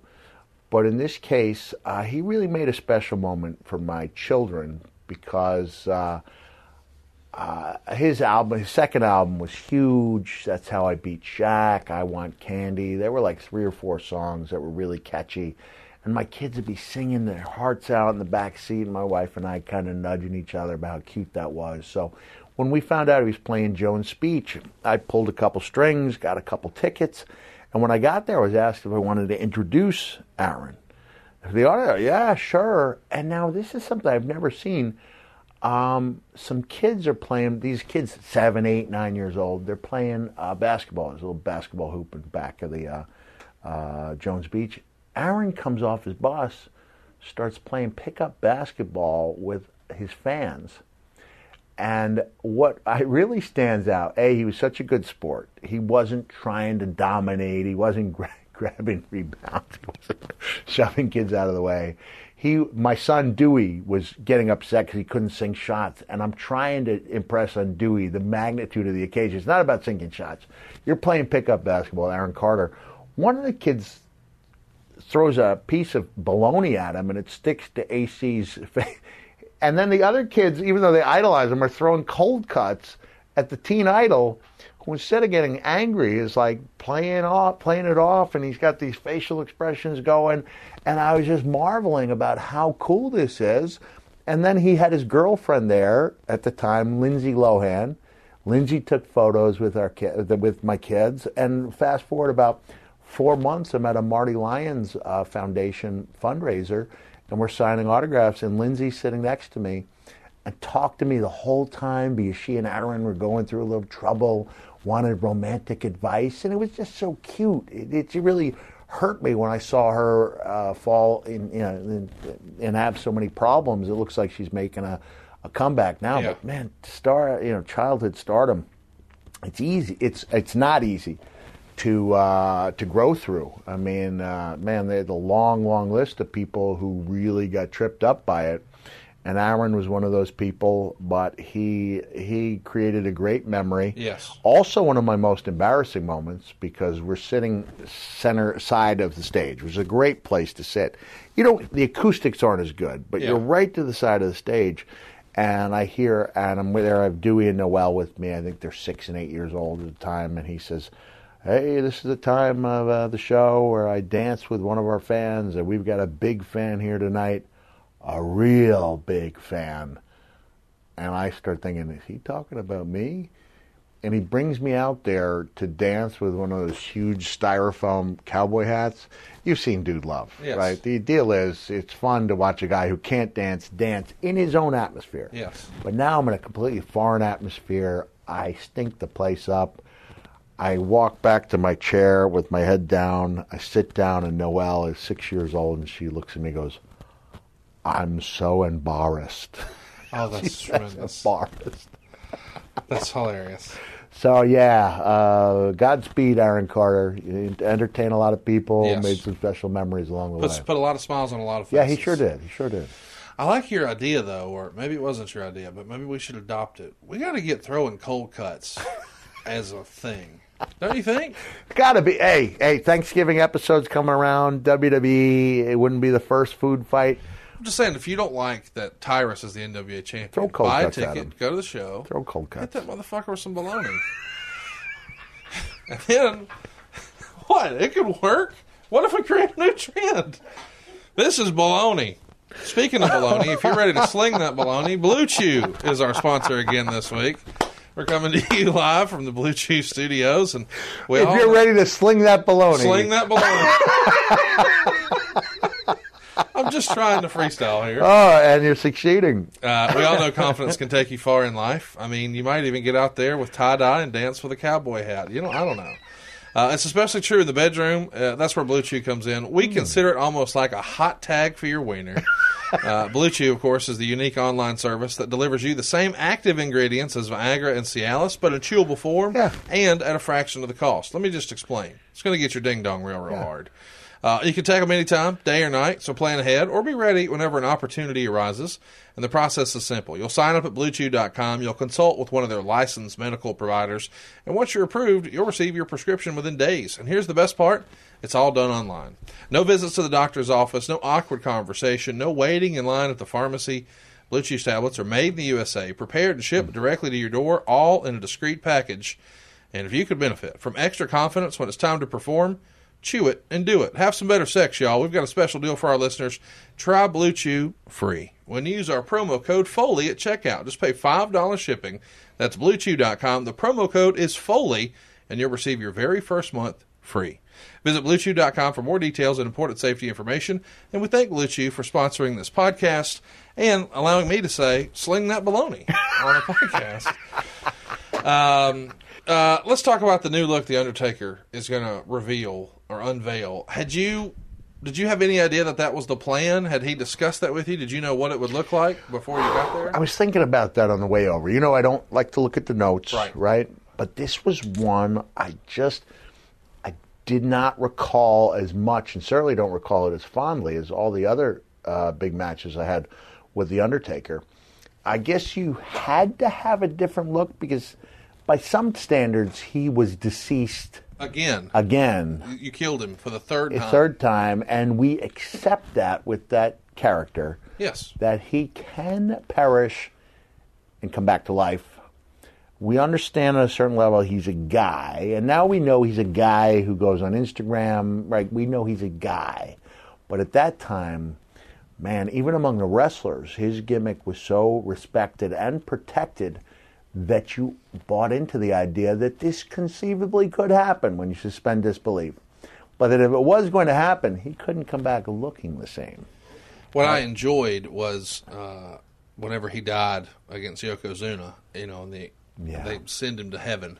So you get the visual of him going up.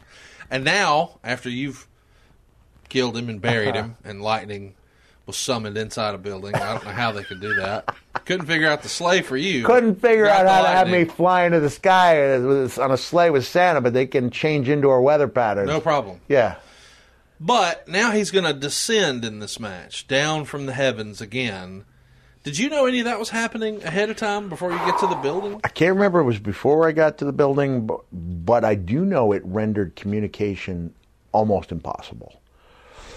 So we've got a situation where we now are in a plain wrestling match, given, all right, albeit Uncle Paul's in a shark cage above the ring, but essentially it's just a regular match on the heels of a match where we buried each other alive. You were in a boiler room? Boiler room, right. And then buried alive? And now we've got to do a regular match with a guy who's up in the rafters most of the day. And communication is almost zero. I believe he may have had some type of walkie-talkie, if memory serves me correct. It wasn't working very well. So essentially, we have to call it in the ring, which is fine under most circumstances, but it's our fourth PPV. And there was also, I think, probably a handful of televised matches as well. And it's the Garden, and it's Survivor Series, which at the time was still one of the big five. Yes. You know, I think Survivor Series is the one that took the biggest blow as far as over the course of time not seen as nearly as special. But at that time, and King of the Ring to some extent too. Well, it's a big deal because just to frame this, you're back in Madison Square Garden as a sellout. Yeah. Bret Hart is back. He's taking on Stone Cold, who's starting to heat up. You're this new red-hot character. You just killed The Undertaker. It's the return of The Undertaker. Shawn Michaels' boyhood dream has come true, and now he's got this unbelievable monster across from him that New York's going to fall in love with. And, oh, by the way, somewhere on the undercard, there's this guy named Rocky Maivia who makes a debut. What'd he ever do? I don't even know. Who'd he ever beat? I mean, what's he even doing these days? I believe he has an energy drink, and he can use our help. Well, it's the best energy drink. You know what's on my rider here when I show up. Absolutely. You need a toilet with a washlet and 2 of the Rock's energy drinks. Was it White Peach? This is White Peach. Yeah. White Peach. It's the best tasting and the least unhealthy. I don't know if I could technically say any energy drinks are healthy, but I know it gives me that kick I need to get going. I just don't think you should rely on them on a daily basis. When I come in here and I want to give my best, I call on the Rock's energy drink. And so he is doing that, and he's doing his best to make the world a better place for mankind. On the house shows leading up to this, it's you and Goldust losing to Taker and Shawn in either Armageddon rules or steel cage matches in the main events. These are matches where they would only end when one person on a team could no longer continue. Here's some of the write-ups about those matches from the Torch. This is from November I was wondering 3rd. why we never hear from Wade Keller. It's always Dave's take on things. So. Dave is like the Coca-Cola of wrestling news. I don't know why it is. Now, I enjoy a little Pepsi every now and again. But the reality is, I do feel like when people talk about star ratings and this and that, Yeah. more often than not, they're responding to Dave's take. Right. Would you agree with that? I know you're not on Twitter anymore. Yes, I would think Dave kind of invented the star system for wrestling, I think. If I'm mistaken, I apologize. But I think Cornette had a hand in it. Oh, really? Because I think TV Guide was doing it. And maybe Cornette, I don't know. I think Cornette had some sort of hand in it. But again, I'm just putting it out there. I'd like to hear a little more of Keller's thoughts. Just I'm for putting it. it out there. Okay, but let's hear what he said. Undertaker and Michaels beat Mankind and Goldust in an Armageddon cage match. Undertaker got a huge pop, but Michaels came out and topped that. During the match, Undertaker was trapped outside of the cage. Mankind and Goldust locked the door and worked over Michaels. Mankind applied the mandible claw on Michaels and later hung him upside down while the heels charged him. When Undertaker returned to the ring, he cleaned house. The Undertaker chokeslammed Goldust, and the ref was about to stop the match, but Michaels stopped the ref and signaled for the Undertaker to add a tombstone piledriver for added punishment. Undertaker did so, and then Goldust was unable to continue. Man, this is, first of all, I love the pairing of the quote-unquote oddities of Mankind and Goldust. Yeah. And this is really, we're just days after the Undertaker's dead, and he's on house shows, so I don't know about that. But I do like the idea that Goldust is sniffing around the main events here. Yeah. I mean, he was such a hot character, but it feels like in 97 it starts to dip a little bit, and by 98 it feels like the company maybe has lost faith in him or the character, or maybe it just wasn't new or fresh anymore. Yeah, I mean, it gets hard to shock people on a weekly basis. Yeah, there you go. They pushed that line, and at a certain point, the inevitable babyface turn, and he becomes a beloved figure, and he has the Tourette syndrome, which is funny and awful. We shouldn't laugh, but here we are. I mean, I feel like a bad person laughing at it at the time, but I did. Yeah. And I'm like, all right, this is not something we should enjoy, but it's funny. Sorry. And I will never think of Tourette's the same after hearing your story overseas earlier this year. I know you've told it before, but just hit us with the Cliff Notes version one more time, because it's one of the best Foley stories of all time. Which one?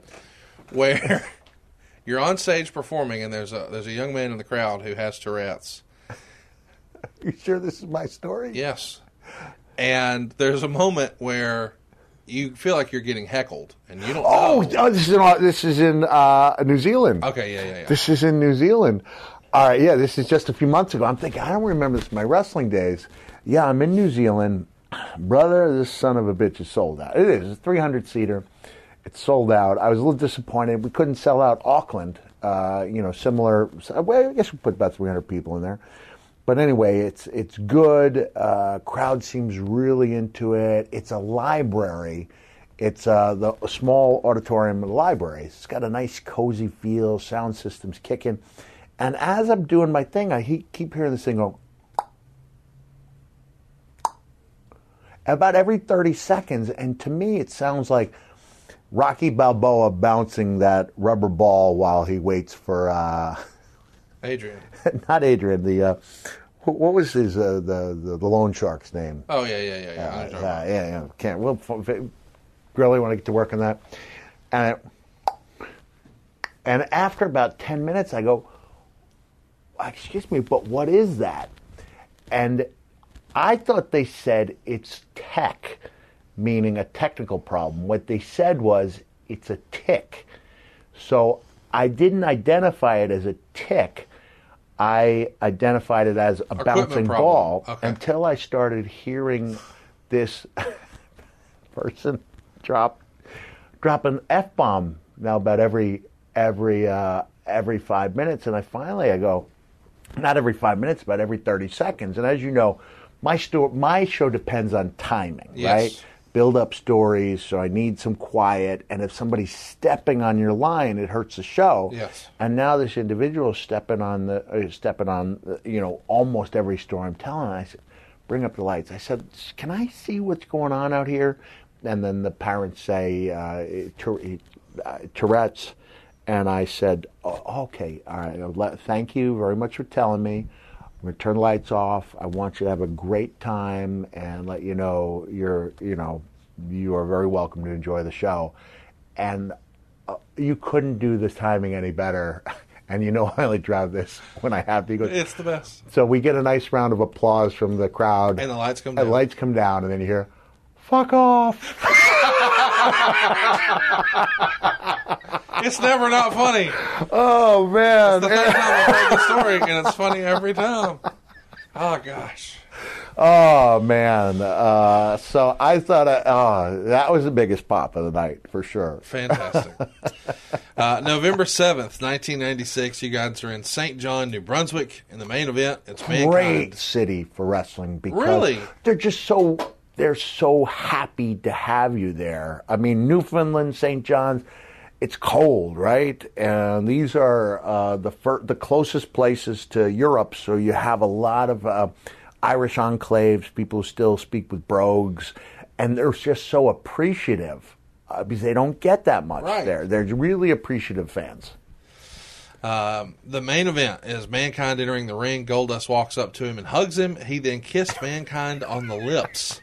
Late in the match, Michaels ducked, resulting in Mankind accidentally applying the mandible claw to Goldust. Don't you hate when that happens? And Goldust grabs Mankind's crotch in response. It's natural, I guess. And after a few seconds, they both let go, look at each other, and start hugging. How much fun are you and Dustin having with this? Because this feels like you guys just fucking having a good time more than... Right? Look, I know the fans, centrally, they're what's most important. I've always believed that we're having fun. They will, too. They feel that. And... you know, it's a shame they didn't do more with Mankind Goldust as a TV storyline. Yes. I think it kind of peaked in May when I came up through Goldust's casket. Briefly doing the mommy thing. Yeah, the mommy thing. But the mommy thing was more for localized markets, for local markets. Okay. And Vince Russo's credit, you know, he encouraged me to lead off with, "Why do birds suddenly appear every time you are," and it was creepy, right? It was unusual. And so when Goldust and that's when I started, Uncle Paul was already Uncle Paul. I started referring to Goldust as mommy. And it was, we want to creep people out. Yes. And so the kiss on the lips is not supposed to be sexual. It's supposed to be weird. Yes. You know, I think people reacted to it not because they had a hang up on two dudes kissing, but because it's Goldust kissing Mankind. And so when we would be out on these house shows, we just, for like a week straight, I would go looking for things that I could give Goldust. One day it was a bouquet of flowers. The next it was a pumpkin. And I think he would look like, oh, me, you know, and I'd be all just so earnest with my gift, you know, like this. And then he would look at it. And then one day he grabbed me and he kissed me on the lips. And it got such a great reaction. I'm all for the reactions, you know. And so I think, you know, for 2 or 3 nights we did that. And I think the mandible claw. Oh, I missed him. Just put it in the different guy. So I think the reaction we have that we both loved is that when I put the mandible claw on him and then he put the crotch claw on me, that we were basically running in place going, whoa. So there is a place. For those people who say funny isn't money, let me introduce you to Dwayne "The Rock" Johnson. Let me introduce you to Stone Cold Steve Austin. Let me introduce you to DX. There's a time and a place to make people laugh, and there's a lot more leniency on the house shows than there is on the televised events and the pay-per-views. But that was a time and a place to make people happy, and that's what it's all about for me. Why did it never air? Why did you guys never do that on TV? Did Vince not see it? Money in it? I don't know. I think it was just, you know, they call them the marriages. Yes. Maybe because Goldust had already had his televised run with Undertaker, so it was almost like a handoff. I don't know, but it was really good. It was really fun. It helped me kind of find that character, which is why to this day, you know, when I do the cameos, I sang Jolly Old St. Nicholas on Christmas Eve, doing a cameo. And I look over at my wife, and she's got tears running down her face because it's so earnest. It's a guy who can't sing singing, but when I'm in that character, Mankind and Dude Love are much more easy. It's easier to do a caricature of the character. Yes. Whereas Cactus Jack is just an old guy with a wig. Yeah. But it's going back to that, why do birds? It's fun to see that character singing. I agree. And so anyone, cameo.com/Mick Foley.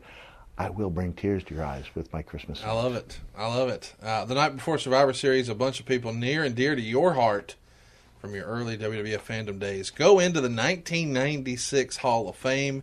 It goes down at the Marriott Marquis, and this is the final ceremony until 2004. So we take a little bit of a break from the Hall of Fame, but the inductees on this night in 1996, we see Baron go in, put in by Gorilla Monsoon. Captain Lou Albano goes in thanks to radio host Joe Franklin.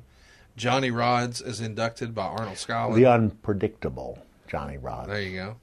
Killer Kowalski is put in by Triple H. Pat Patterson goes in thanks to Bret Hart. What a speech he had. Posthumously, Vince McMahon Sr. would go in. Shane McMahon would induct him. Johnny and Jimmy Valiant would go in thanks to Tony Gurria. And, of course, Superfly Snuka going in with Don Morocco. But, man, that being what happens the night before your pay-per-view debut at Madison Square Garden, how cool is that? That's full circle for you, man. I wasn't there.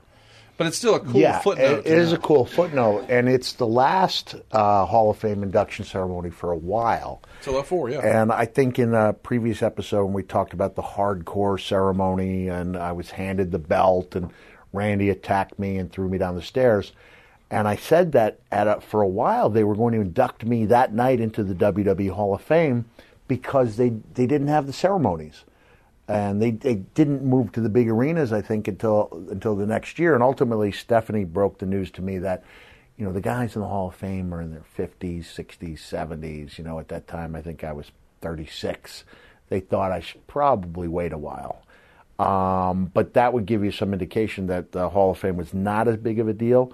Also, given the character being pretty new, they didn't think that he should be at a formal, respectful function. The next year, I got I won a Slammy, and it was a lot of fun, sitting with the Headbangers and Uncle Paul. That was a good occasion. But at that time, 96, we were still treating that character as if he was not a guy you would see in a tuxedo, sitting calmly at a table.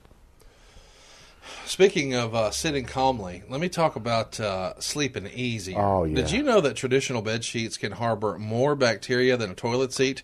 It can lead to acne, allergies, and stuffy noses. It's just gross. Yeah. Miracle Brand offers a whole line of self-cleaning, eco-friendly bedding, like sheets, pillowcases, and comforters that are going to prevent 99% of bacteria and require 3 times less laundry. These silver-infused fabrics, originally developed by NASA, we're calling them the Miracle Brand sheets, are thermoregulating. They're designed to keep you at the perfect temperature all night long, so you get better sleep every night. These sheets are infused with natural silver that prevent 99.9% of bacterial growth, leaving them to stay cleaner and fresher 3 times longer than other sheets. No more gross odors. Miracle sheets are luxuriously comfortable without the high price tags of other luxury brands, and Miracle sheets make the perfect gift for your spouse, your friends, or your family. Who doesn't want better sleep and luxurious feeling bed sheets? And since these come with 3 free towels, you get 2 gifts in one just in time for the holidays. So stop sleeping on bacteria. Clean sheets mean less bacteria to clog your pores, fewer breakouts, and other skin problems. So go to trymiracle.com/Foley to try it today or gift it to someone special this holiday season. And we've got a special deal for our listeners. Save over 40%, and be sure to use our promo code FOLEY at checkout to save even more and get 3 free towels. And Miracle is so confident in their product, it's backed with a 30-day money-back guarantee. So if you aren't 100% satisfied, you'll get a full refund. Upgrade your sleep with Miracle Brand. Go to trymiracle.com/Foley and use the code FOLEY to claim your free 3-piece towel set and save over 40%. Again, that's trymiracle.com/Foley to treat yourself, a friend, or a loved one this holiday season. And we thank you, Miracle Brand, for sponsoring this episode. Man, we're getting some cool new sponsors, Come right? on, man. As you're reading that, I'm thinking, I know what the Foley children are getting this Christmas. Some new sheets, baby. And Michelle Marciniak and the people at Chics They got to be shaking in their boots right now. Miracle Brand, let's go, baby. So Snuka not only goes in the Hall of Fame the night before, he winds up being a mystery partner at Survivor Series the following night. So it's pretty cool to think about, your story that we all fell in love with is you hitchhiking to the Garden to see Superfly and leap off the top of the cage. It became such a part of your history and our fandom of you. We just know that's synonymous with you. And to think about, here you are, your first pay-per-view in Madison Square Garden, and Snuka's on the show? How cool's that? It's so incredible to think he was a colleague. I'll just say that I had a discussion with the Jungle Boy, Jack Perry. And as at this point, we're taping a couple weeks ahead, we will have seen his cage match with Luchasaurus. No, I think it actually is tomorrow night. Oh. Yeah, the cage match is tomorrow night. AEW Full Gear from Newark. So let's just say we talked, and I will be watching to see if he heeded my advice. Okay. All right. I'm watching tomorrow night. Okay. Sorry I let that slip, Jack, Jungle Boy. We'll edit it out. Okay. No, I think it's cool. I'm not saying what I said to do. I gave him some advice. We'll see if it takes place. Can't wait. Headlined by the title change and the classic match with Bret Hart's return against Steve Austin, the WWF put on a strong Survivor Series before a nearly packed Madison Square Garden. It was only about 900 tickets shy of a legit sellout. 18,647 fans. That has 16,266 of them paying $529,522. Which is a huge house at the time. The second largest of North America in 1996. So that's all directly from the Observer. But my goodness, $529 in 1996 is $1 million now. $1 million house is a hell of a deal. From your book, you would write, on the heels of Buried Alive, I came back against The Undertaker in November's Survivor Series in what was probably the biggest disappointment of my career. In front of the Madison Square Garden fans, I was amazingly mediocre. It was a tough one to put behind me, but I vowed to have a strong showing on the following evening's Raw. So, is it, you think you're in your head about having 4 matches on pay-per-view in a 5-month span, or just doing a regular match where you didn't get to communicate with him, or is it okay to have an off day? No, there's something more playing into it, and I think we touched on this in a previous episode when, I don't know if I specified this night. I think you told me and Grillo this off air. We talked about my hardcore ceremony at the Garden, I think in 2003. Was it 2003? Yeah, 2003. This is where I was saying, at first it was going to be a Hall of Fame induction. And it ended up with Bob Holly and Al Snow, Rob Van Dam, a few of the hardcore. Tommy Dreamer was probably there. I wish I'd thought to have Crash Holly included because it hurt him, but I wasn't excluding anybody. I was just looking at a list I was given and saying, okay, looks good. I was legitimately hurt by the fact that Terry Funk wasn't there, and I exercised that the way you should in a promo 2 years later. That's the way we handle things. But I said that my wife she didn't feel quite comfortable. This was 99 was when we did 2020, and in an attempt to stick up for the business, she was saying things that, with the help of selective editing, made me look bad. My wife would say, he walks like he's 80 years old, and I would say, but like a sexy 80-year-old. But they kind of strung together her quotes, and they were her quotes, in a way that made me look like I was doing a lot worse than I was. But keep in mind, at that point, my wife and I had been together for 9 years in 99, and she knows the wear and tear I've taken, and the outside, the general public, still thought it was all fake.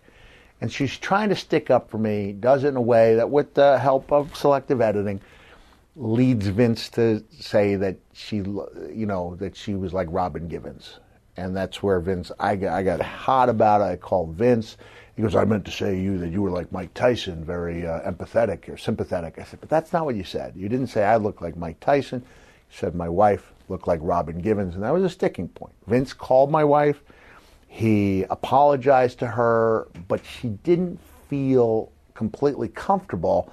And that actually stems back to July of 96, when I brought my kids on the road, I think for the second time. In fairness to WWE, when I brought them to Savannah, Georgia, my kids had they cried for 90 minutes. You know, I had to talk with them outside. They were all dressed up. Dewey's in a little tie. Noelle's in her dress. So you're going to be good for Daddy in there, right? You're going to be good. They went in there and had the fit where the mucus is coming out of the nose and you just can't stop it. But nonetheless, that had been a few weeks earlier, and now I'm bringing them to New England.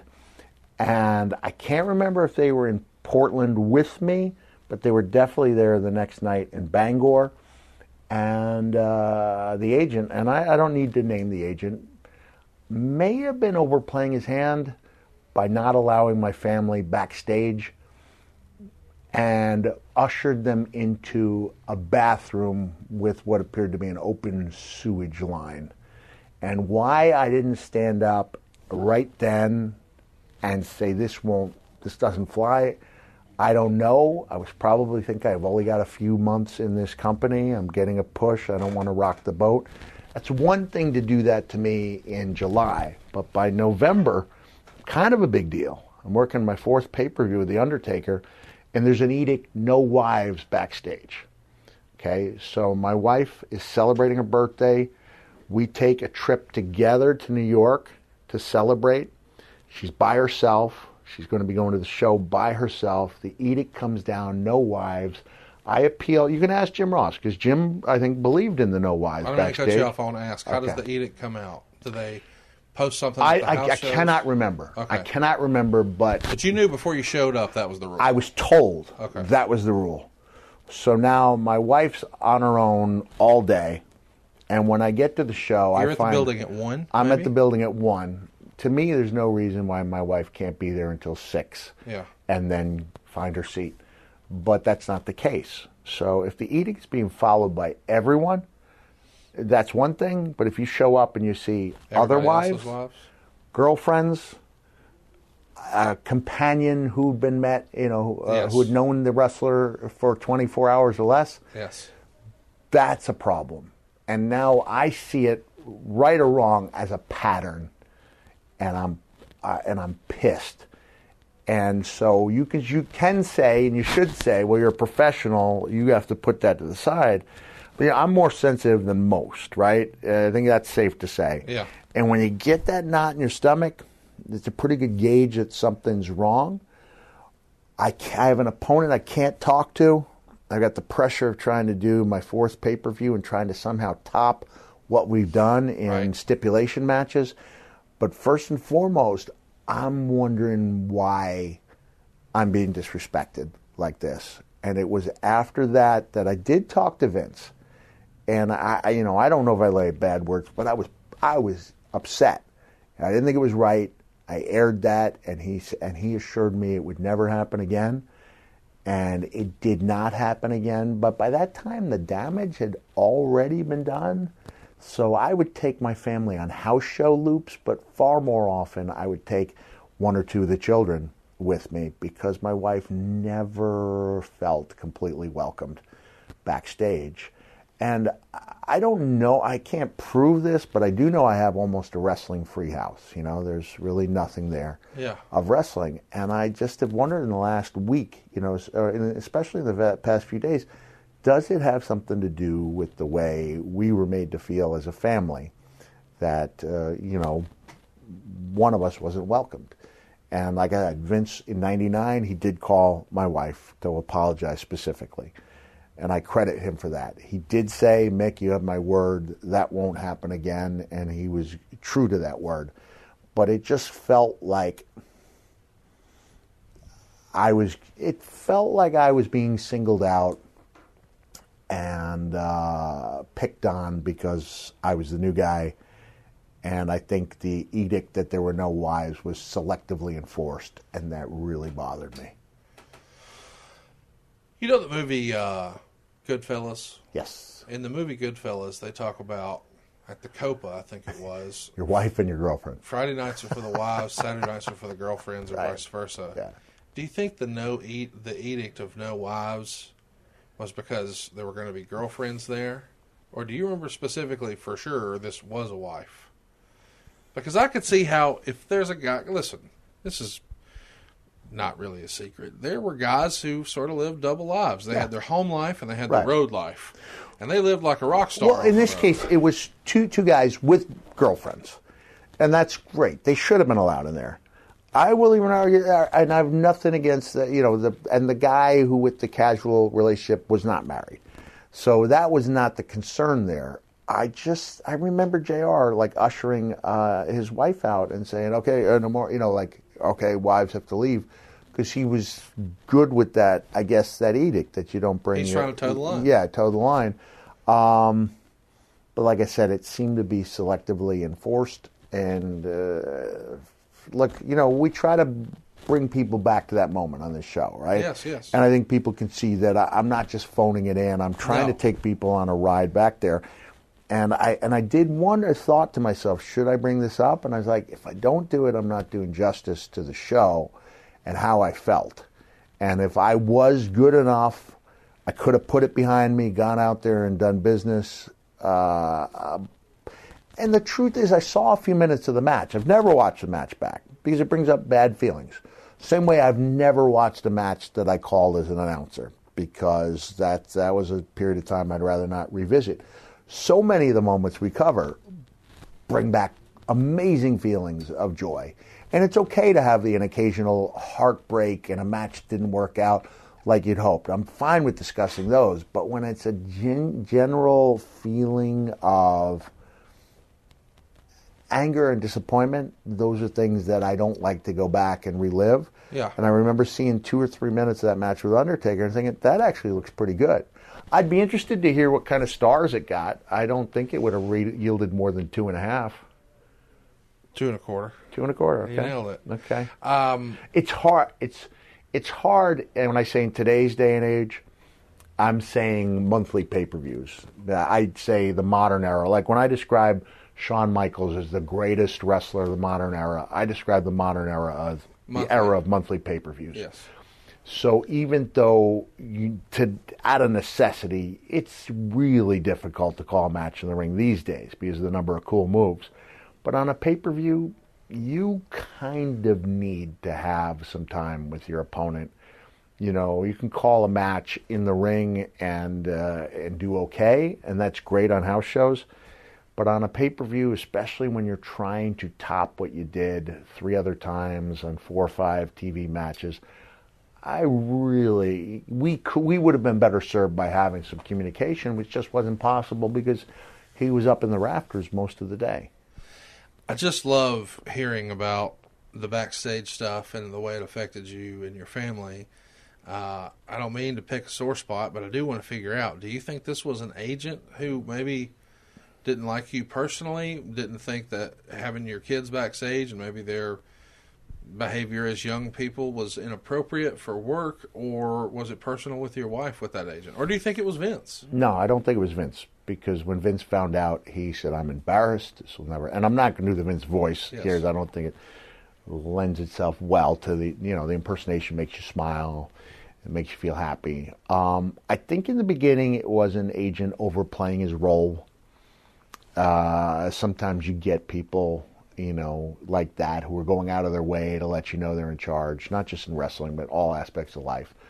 I think it was an agent enforcing his will on the new guy. And I just think it was an ill-advised policy that should have either been enforced 100% or not brought up at all. And I think, I can't say that I went to Jim and said, "Hey, my wife's coming in." I can't tell you I did that. I like to play nice almost all the time, and then I do step up when I feel like I have to. And I wish I'd made a stand right there and said, "Listen, this is a trip we're taking," But I'd been told. I think I had been told, "I'm sorry, no wives." It just, man, it bothered me. And you should say, "Get over it." And I did get over it. But now we're revisiting things, and then sometimes, if you want to take people on an accurate journey through that time, you got to pick that scab. Yeah. And that's what you've done, Conrad. Sorry about that. Grillo! When do you have that conversation with Vince? Right after that, I think. The same night? Or the next day at TV? I don't. It would have been fresh in my mind, so probably the next day, because it was, match is over, still feeling it, and the saddest part of all is that my vaunted lovemaking skills turned merely perfunctory later that night because That's that a was the bummer. greatest tragedy. It's usually a combination of a marathon run and the secrets of the Kama Sutra, and it was just... And then this time, it's like we've heard before in '88. Already? Which is a new T-shirt coming your way, Foley's Pod shirts. Already? if Cheryl in Winnipeg is out there and she remembers our evening in 87. My gosh. I got Blue Chew now. We're all set. And, by the way, you're Ready to redeem myself. going to be looking good, feeling good, thanks to Henson Shaving. I think we all agree that we hate when we get those razor bumps, we get those nicks, we get those ingrown hairs. And I just hate the whole subscription model. I have to admit, I fell into that trap, and I wound up getting more razors than I ever actually needed. It was just a hassle. Yeah. I believe that you need to meet Henson Shaving. Henson Shaving is a family-owned aerospace parts manufacturer that's made parts for the ISS. That's the International Space Station if you live here in Alabama. And the Mars rover. And now they're bringing precision engineering to your shaving experience. Razor blades are like diving boards. The longer the board, the more the wobble. And the more wobble, well, the more nicks, the more cuts, the more scrapes. A bad shave isn't a blade problem. It's an extension problem. So by using aerospace-grade CNC machines, Henson has made metal razors that extend just 0.0013 inches, which is less than the thickness of a human hair. And that means a secure and stable blade with a vibration-free shave. How about that? It gets better. The razor has built-in channels to evacuate hair and cream, which makes clogging virtually impossible. Yeah. Seriously, Henson Shaving wants the best razor, not the best razor business. That means no plastic, no subscriptions, no proprietary blades, and no planned obsolescence. The Henson razor works with the standard dual-edge blade to give you that old-school shave with the benefits of new-school tech. And once you own a Henson razor, it's only like $3 to $5 a year. To replace the blades. Think about that. My first shaving experience, I have to admit, I didn't know what to expect. Thinner than a human hair, how's this going to work? Well, it works fabulously. And man, I love this idea. Think about that. Less than $5 a year in blades. It's been a home run for me. I'm no longer using any of those gimmicky subscriptions. Yeah. I'm a Henson man. You will be too. It's time to say no to subscriptions and yes to a razor that will last you a lifetime. Visit HensonShaving.com/Foley to pick the razor for you and use code Foley and you'll get 2 years worth of free blades, all with your razor. Just make sure to add them to your cart. That's 100 free blades when you head to HensonShaving.com/Foley and use the promo code Foley. That's HensonShaving.com/Foley. And we thank them for sponsoring today's podcast. Man, we're getting some great sponsors, which wouldn't be possible without our listeners. Yes, sir. I've said this before, and you can tell I mean it. I'm not above pandering to people, especially you. Right here. Yeah, right here. People here. In Huntsville, Alabama. But I'm not pandering when I say thank you for listening. Yes. There's a lot of other shows out there, a lot of really good shows, and I know most people only have time for a couple. Yes. And so if you are listening, you've made a choice to listen, and I really appreciate that. That's why I come in, because I think it yields in a better show. I really enjoy myself. I think people can tell, even when I cover a difficult subject, yes. I feel like that's what you deserve, and that's what I should talk about. And I look forward to these shows, and I'm very grateful the opportunity you gave me, and the success the show is enjoying. It's fantastically fun, and even I enjoy doing them in person more as well. But when we occasionally get the Mrs. Foley run-in as she heats up her her sandwich in the microwave. It's just an all-time feel-good Foley moment. Like, this is classic Mick Foley right here. Hey, for the next show, I'd really like my son Mickey to play my introduction. Got to do that. So we're going to bring Mickey, and he's such a great young man. Maybe 3 shows from now. 3 shows. Yeah, 3 shows from now. Yeah. So which show would that be? Be close to Christmas time. My goodness. Close to, yeah. He'll be with me. Yeah, sorry, he'll be with me in December. Looking forward to that. Yeah. Let's talk about the match. I know you don't love the match. It only goes 14 minutes and 52 seconds. Paul Bearer, of course, is in the shark cage above the ring. The Undertaker is going to come out with a new ring costume, dropping from the ceiling in a ring outfit with bat wings and a new haircut. This is a way to debut a new Undertaker who does more wrestling, according to Meltzer's recap.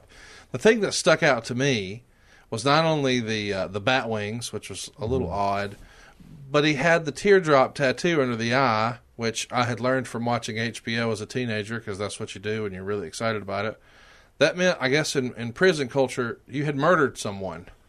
No, not say murdered, killed a man. Oh, there you go. Killed a man, yeah. Well, you killed a man the month before, so technically you should have had the teardrop tattoo.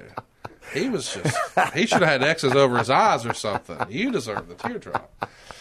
Meltzer would say this match made psychological sense, but was nowhere close to the level of some of the previous matches these two have had. Also, after doing a Boiler Room match and Buried Alive match where Undertaker was all but killed, it's hard to put the two guys in a regular match and get the people jazzed about it. Yeah. Most of the way it was Undertaker working on Mankind's fingers. Mankind took a backdrop over the guard railing as they were fighting in the stands back into the ring area. He came back with a running flip off the apron to the floor, and at one point, Undertaker had Mankind by the throat for the chokeslam, but Mankind got the mandible claw at the same time. Because the hands had been worked on, the claw didn't work to its normal level of effectiveness, and Undertaker was able to hit that chokeslam.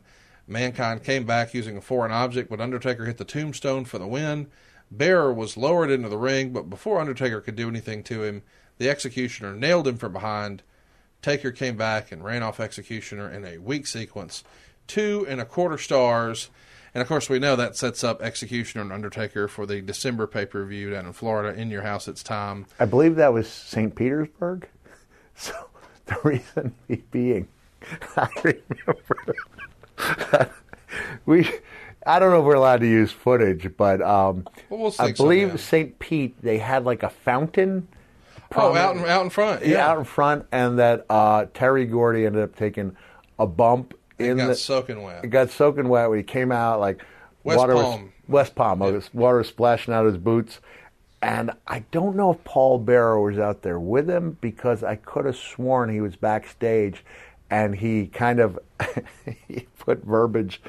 Gordy's verbiage was, "Aw, hell." Like, "Aw, hell." Because Terry was such a likable, aw shucks guy until the bell rang, especially back, before he had the accident on the plane. And I think that was the end of Terry. Yeah, the wet boots, and that was it. Yeah, I think that was the end of that run there. So, hey, I'm in agreement with Dave. It underperformed for some of the reasons he detailed, personal struggle that I was not professional enough to overcome.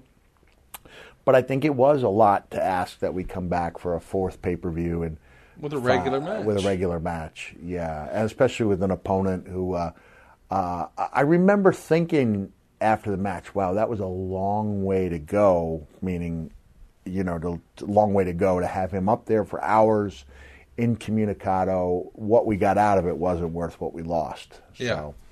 So, hey, A for effort, but man, not a highlight. Nonetheless, I think we had a pretty good episode talking about a pretty bad match. Listen, I thought it was great. Lots of fun sidebars. And the match itself, I don't think is nearly as bad as you do. But I do think just the way it all happened in terms of regular match, then Boiler Room, then Buried Alive, then a regular match. Maybe it shows that there wasn't as much thought put into future planning. Like, we used to hear that it used to go WrestleMania to WrestleMania and they would work backwards. And they would sort of try to tell these sort of year-long stories. And we have really long programs here. I mean, this is a multiple-month thing. Sure. But it does feel like Buried Alive probably should have been the blow-off. Or maybe Boiler Room Brawl, and that's when Paul Bearer turns. I don't know. But if you had it to do over again, maybe you would shuffle a little bit of it, but boy, you're off to the races, man. I mean, you're an established character now. Yes, he's finally got a pinfall victory over you, and I guess technically he won the Buried Alive match, but that's not what anybody remembers. Right. Yeah. The big takeaways, of course, from that pay-per-view are the phenomenal Bret Hart and Steve Austin match. No, let me also, the other, not to come up with multiple excuses, but we did talk about a previous episode about how bad my back was. Yes. Following SummerSlam, and it really wasn't until March of '97 that I started getting some relief. And I was really in a bad way, just in constant pain. That's when the weight started getting put on, because that's how I, I coped with it. I wasn't a pain pill guy. But just traveling the country when you're really hurting like that, it was difficult. So I'd forgotten about that, but that would damage the quality of my matches for a while. I pulled out that great match with Shawn. We had a good gimmick match, very good gimmick match with Undertaker. But just getting through each day was pretty difficult at that time. So, the Bret Austin match. Yeah. Did you have a chance to see that one? It was so good. So good. So good. Yeah. I mean, I know that everybody talks about the WrestleMania 13 one, but this is one of the forgotten If they hadn't matches. torn that house down in November, it probably would not have been a WrestleMania 13 match. Yeah.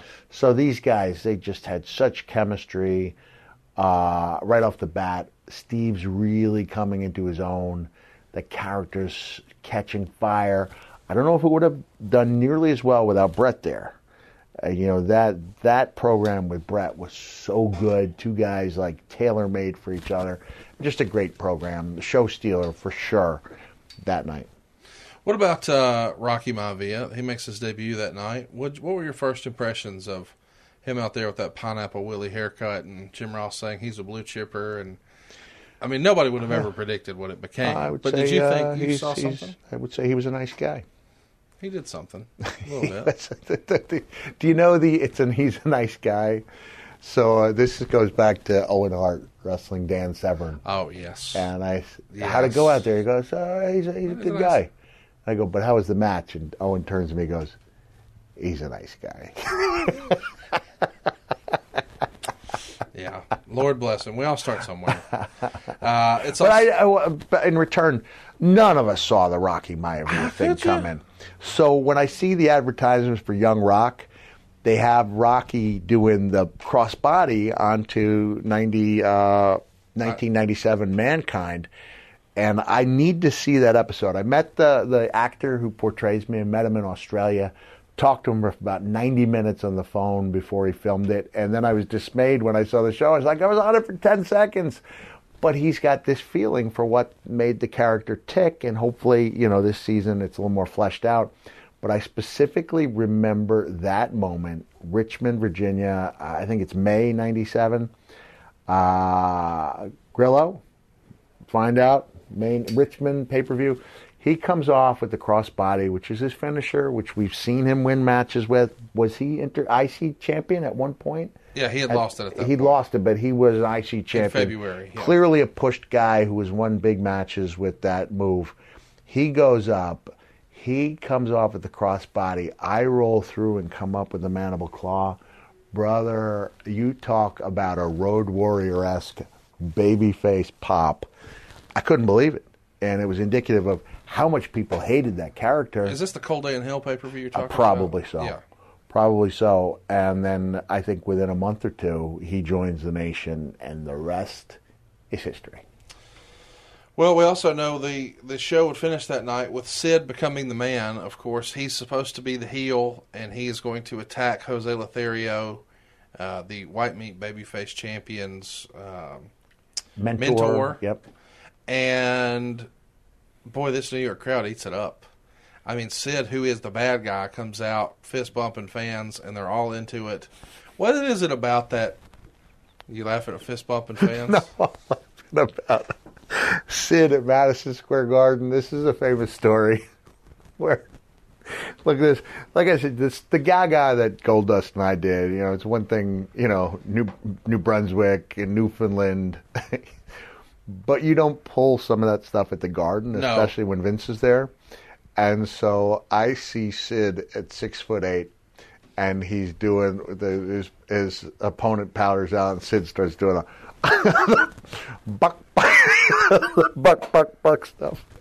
And then he goes over and you hear Howard Finkel go, "It has been." I can't remember his opponent's name. Just say it was, pick a name, Savio Vega. He goes, "It has been verified. Savio Vega is indeed a chicken." Oh, my gosh. So we're watching at the corner. Here's Sid at 6'8", 310 pounds, solid muscle. And he's buck. And Vince turns and goes, "Is he imitating a chicken?" And it was after that we started doing the announcements. We started playing it up based on how much Vince hated it. And, house show. Brother, we had some fun at the house shows. But I think in this case, it was Vince going, "Is he imitating a chicken?" And you hear Briscoe or Pat go, "Yeah, that's Vince. I think he's going, I never want to see anything like that again." Same thing he said about me, with the cell. But in this case, said, no, he wasn't big about the Chicken free zone. Yeah. There's a time and a place. And that wasn't the time or the place. Sid has always been, as a wrestling fan, one of my guilty pleasures. I just thought he was awesome. What a presence. He looked cool the way he would just look at the crowd and sort of hold them in his hands. And that entrance at Survivor Series 96 is one of the all-timers because he just comes off like such a badass. I don't know why the long-term connection wasn't there.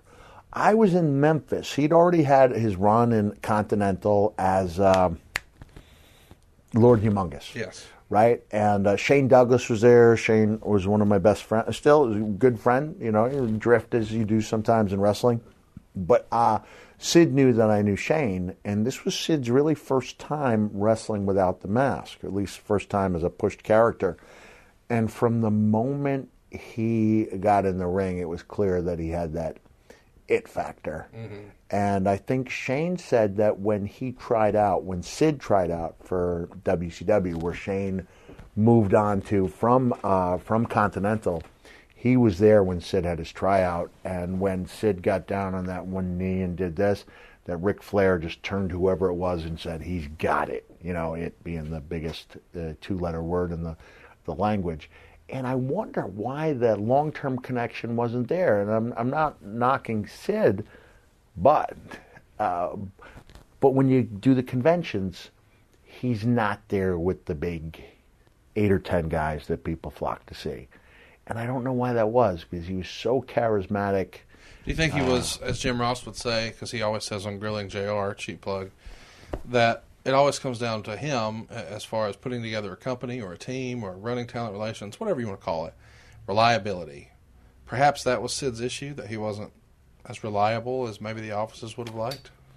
I don't know. We can cover Sid at length at another time, probably. He's a really interesting character and case study. Yeah. But we've seen a handful of those guys. I have. People who were pushed as much bigger stars, were thought to be the futures of their respective companies.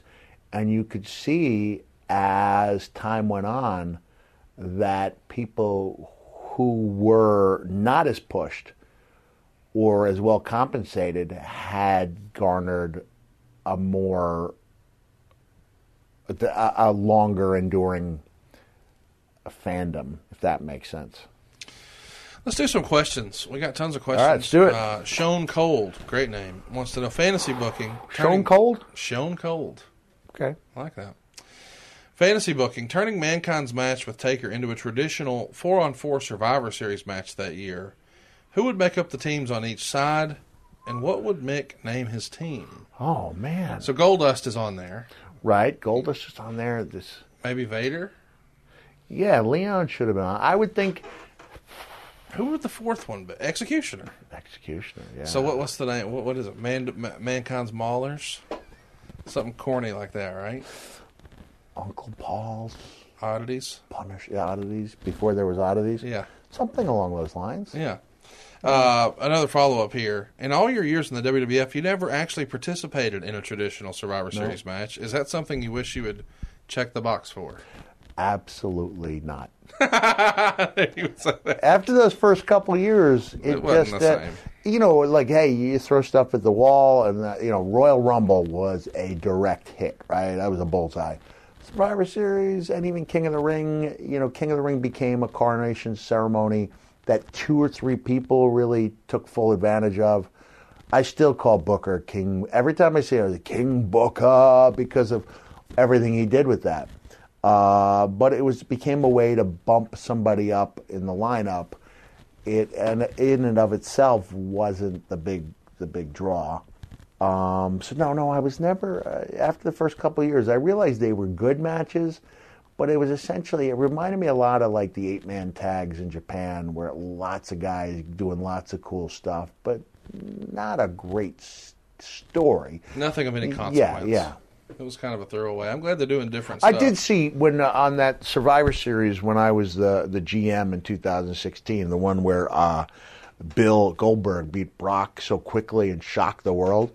They had a couple of great Survivor Series matches on that card, but I don't think the Survivor Series concept translated as well as Royal Rumble, and the big 3 are Royal Rumble, SummerSlam, and Mania. Yeah.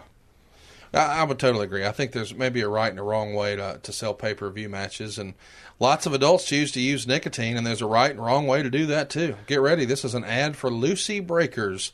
If you're one of the millions of adults who use nicotine, you know that not all products are the same, and there's one new product that stands above the rest. Lucy Breakers are the only nicotine pouch that gives you a blast of flavor from the first moment to the last. Each pouch contains a capsule that you break open to release a rush of flavor that doesn't fade away like those other pouches. The ones that rhyme with thin. And they come in so many flavors: mint, berry, citrus, mango, even espresso. And you don't have to go to the gas station or corner store to get them. Just order online and they'll be shipped straight to your door. And every order gets free shipping. Plus, if you subscribe, you'll save 15% and never run out. So whether you use nicotine while working, creating, or playing, Lucy Breakers are the intelligent choice. And we've got a special deal for our listeners. Get $10 off your first order when you use our promo code FOLEY at checkout, and shipping is always free. That's lucy.co, promo code FOLEY, to receive $10 off and free shipping. Visit lucy.co for more details, and we thank Lucy for sponsoring the podcast. Now here comes the fine print. Lucy products are only for adults of legal age, and every order is age verified. This product contains nicotine. Nicotine is an addictive chemical. One more time, that's lucy.co, and the promo code is FOLEY to save $10 off and get free shipping. You're hanging out with some friends and putting back a few drinks. A few becomes a few too many. As the evening comes to an end, people start to head out. You think of calling for a ride. Nah, you live nearby. You can make it home okay. It's no big deal. What are the odds you'll get pulled over anyway? And even so, what's the worst that could happen? Your insurance goes up. You lose your license, you lose your job, you total your car, you kill someone. Everyone knows about the risks of driving drunk. The results are tragic and often deadly. However, that doesn't stop everyone from getting behind the wheel while under the influence. That's why police officers are out there right now looking for impaired drivers on our roads to save lives. So if you think you're okay to drive after a few drinks, think again. Play it safe and plan ahead to get a ride. It only takes one mistake to change your life, or someone else's, forever. Drive sober or get pulled over. Hey, are you ready? The Christmas countdown's on at JCPenney. Through Saturday, use your coupon and dash away with very merry savings on last-minute gifts across the store, like fine jewelry stocking stuffers up to 70% off after coupon, and save up to 50% on comfy, stylish outerwear for the whole fam. Add curbside pickup to make your trip extra quick. We got your holiday. JCPenney. Offers good on select items through 12/24. Exclusions apply. See store or jcp.com for details. As a fan, I've always found the short entranceway of MSG really unique. How does this feel as a performer, as you don't have that same long walk to the ring as opposed to the crowd? I guess you could walk out with them right on top of you. Yeah, you have to maximize your time. Aesthetically, the Garden is such a beautiful place to work in. but you only have a minimum amount of time. Even with the I Quit match with The Rock, we take it out up the ramp. The ramp's only about, 30, 40 feet long? And so people continue to look at it as a detriment or a benefit. I liked it. And I love the garden, so I was okay with it. Lucas Kinzer wants to know, Mr. Foley, how do you think Terry Gordy would have fared in the late 80s as a monster heel for Hulk Hogan? With his size and athleticism, there could have been some excellent matches in Terry's prime. Yeah, Terry was so good. He was so good. He worked strong style before there was a term for it. He was so good that he could have adapted and done a wonderful job with Hogan, but I don't think that's where his heart was. The guys in All Japan, I can only speak for All Japan, they were like a team of outlaws, yes. And they were guys who didn't adhere to the normal rules. They kind of did their own thing. Gordy was in WWF for like a week. Mm-hmm. Because for my parents' anniversary, I took them to see Snuka versus Piper in August. It was the last time we saw Snuka for a long time, so I don't know if that was 80, maybe 84. But on the wings of the rock and wrestling connection, Cyndi Lauper's manager, Dave Wolf, had brought in the Freebirds, and they were gone in a week. And I know there's a story to that. But those guys, they were just out of control, in the best of, I remember, going to Gary, Indiana, and buddy Jack Roberts goes, "Oh, this is the building I pissed on Vern Gagne." And I was like, "What? You peed on Vern Gagne?" And that was just one of the things. They would walk up like they're having a conversation, and then you would feel them peeing on your leg. And that's just kind of the things Freebirds did. Another story, legend, but this is not something that's come out of thin air, is that Buddy was going off on some kind of a trip solo. So they played a rib on him by finding a roadkill possum, raccoon, or whatever it was, put it in Buddy's bag in his trunk in the sweltering Texas summer. Anyone else would have taken that bag, held their nose, and gotten rid of it. Buddy actually cleaned it out and continued to use the same gear? The same bag. The rib was on the guys then. Yeah, the rib was on the guys. Yeah. But they were great. Michael Hayes' mind has really contributed so much. Gordy was phenomenal. And Buddy Jack, he was really good. I remember babysitting his son Brandon when I was in World Class. His wife Janice sold the merchandise. I remember Janice caught Buddy making out with a girl in New Orleans, and Buddy telling her he was just working. Oh, yeah. So I'm out for the early morning 2 a.m. breakfast, and she's cutting a promo on him because she'd caught him kissing another woman. And I was just working. My God, what a great line.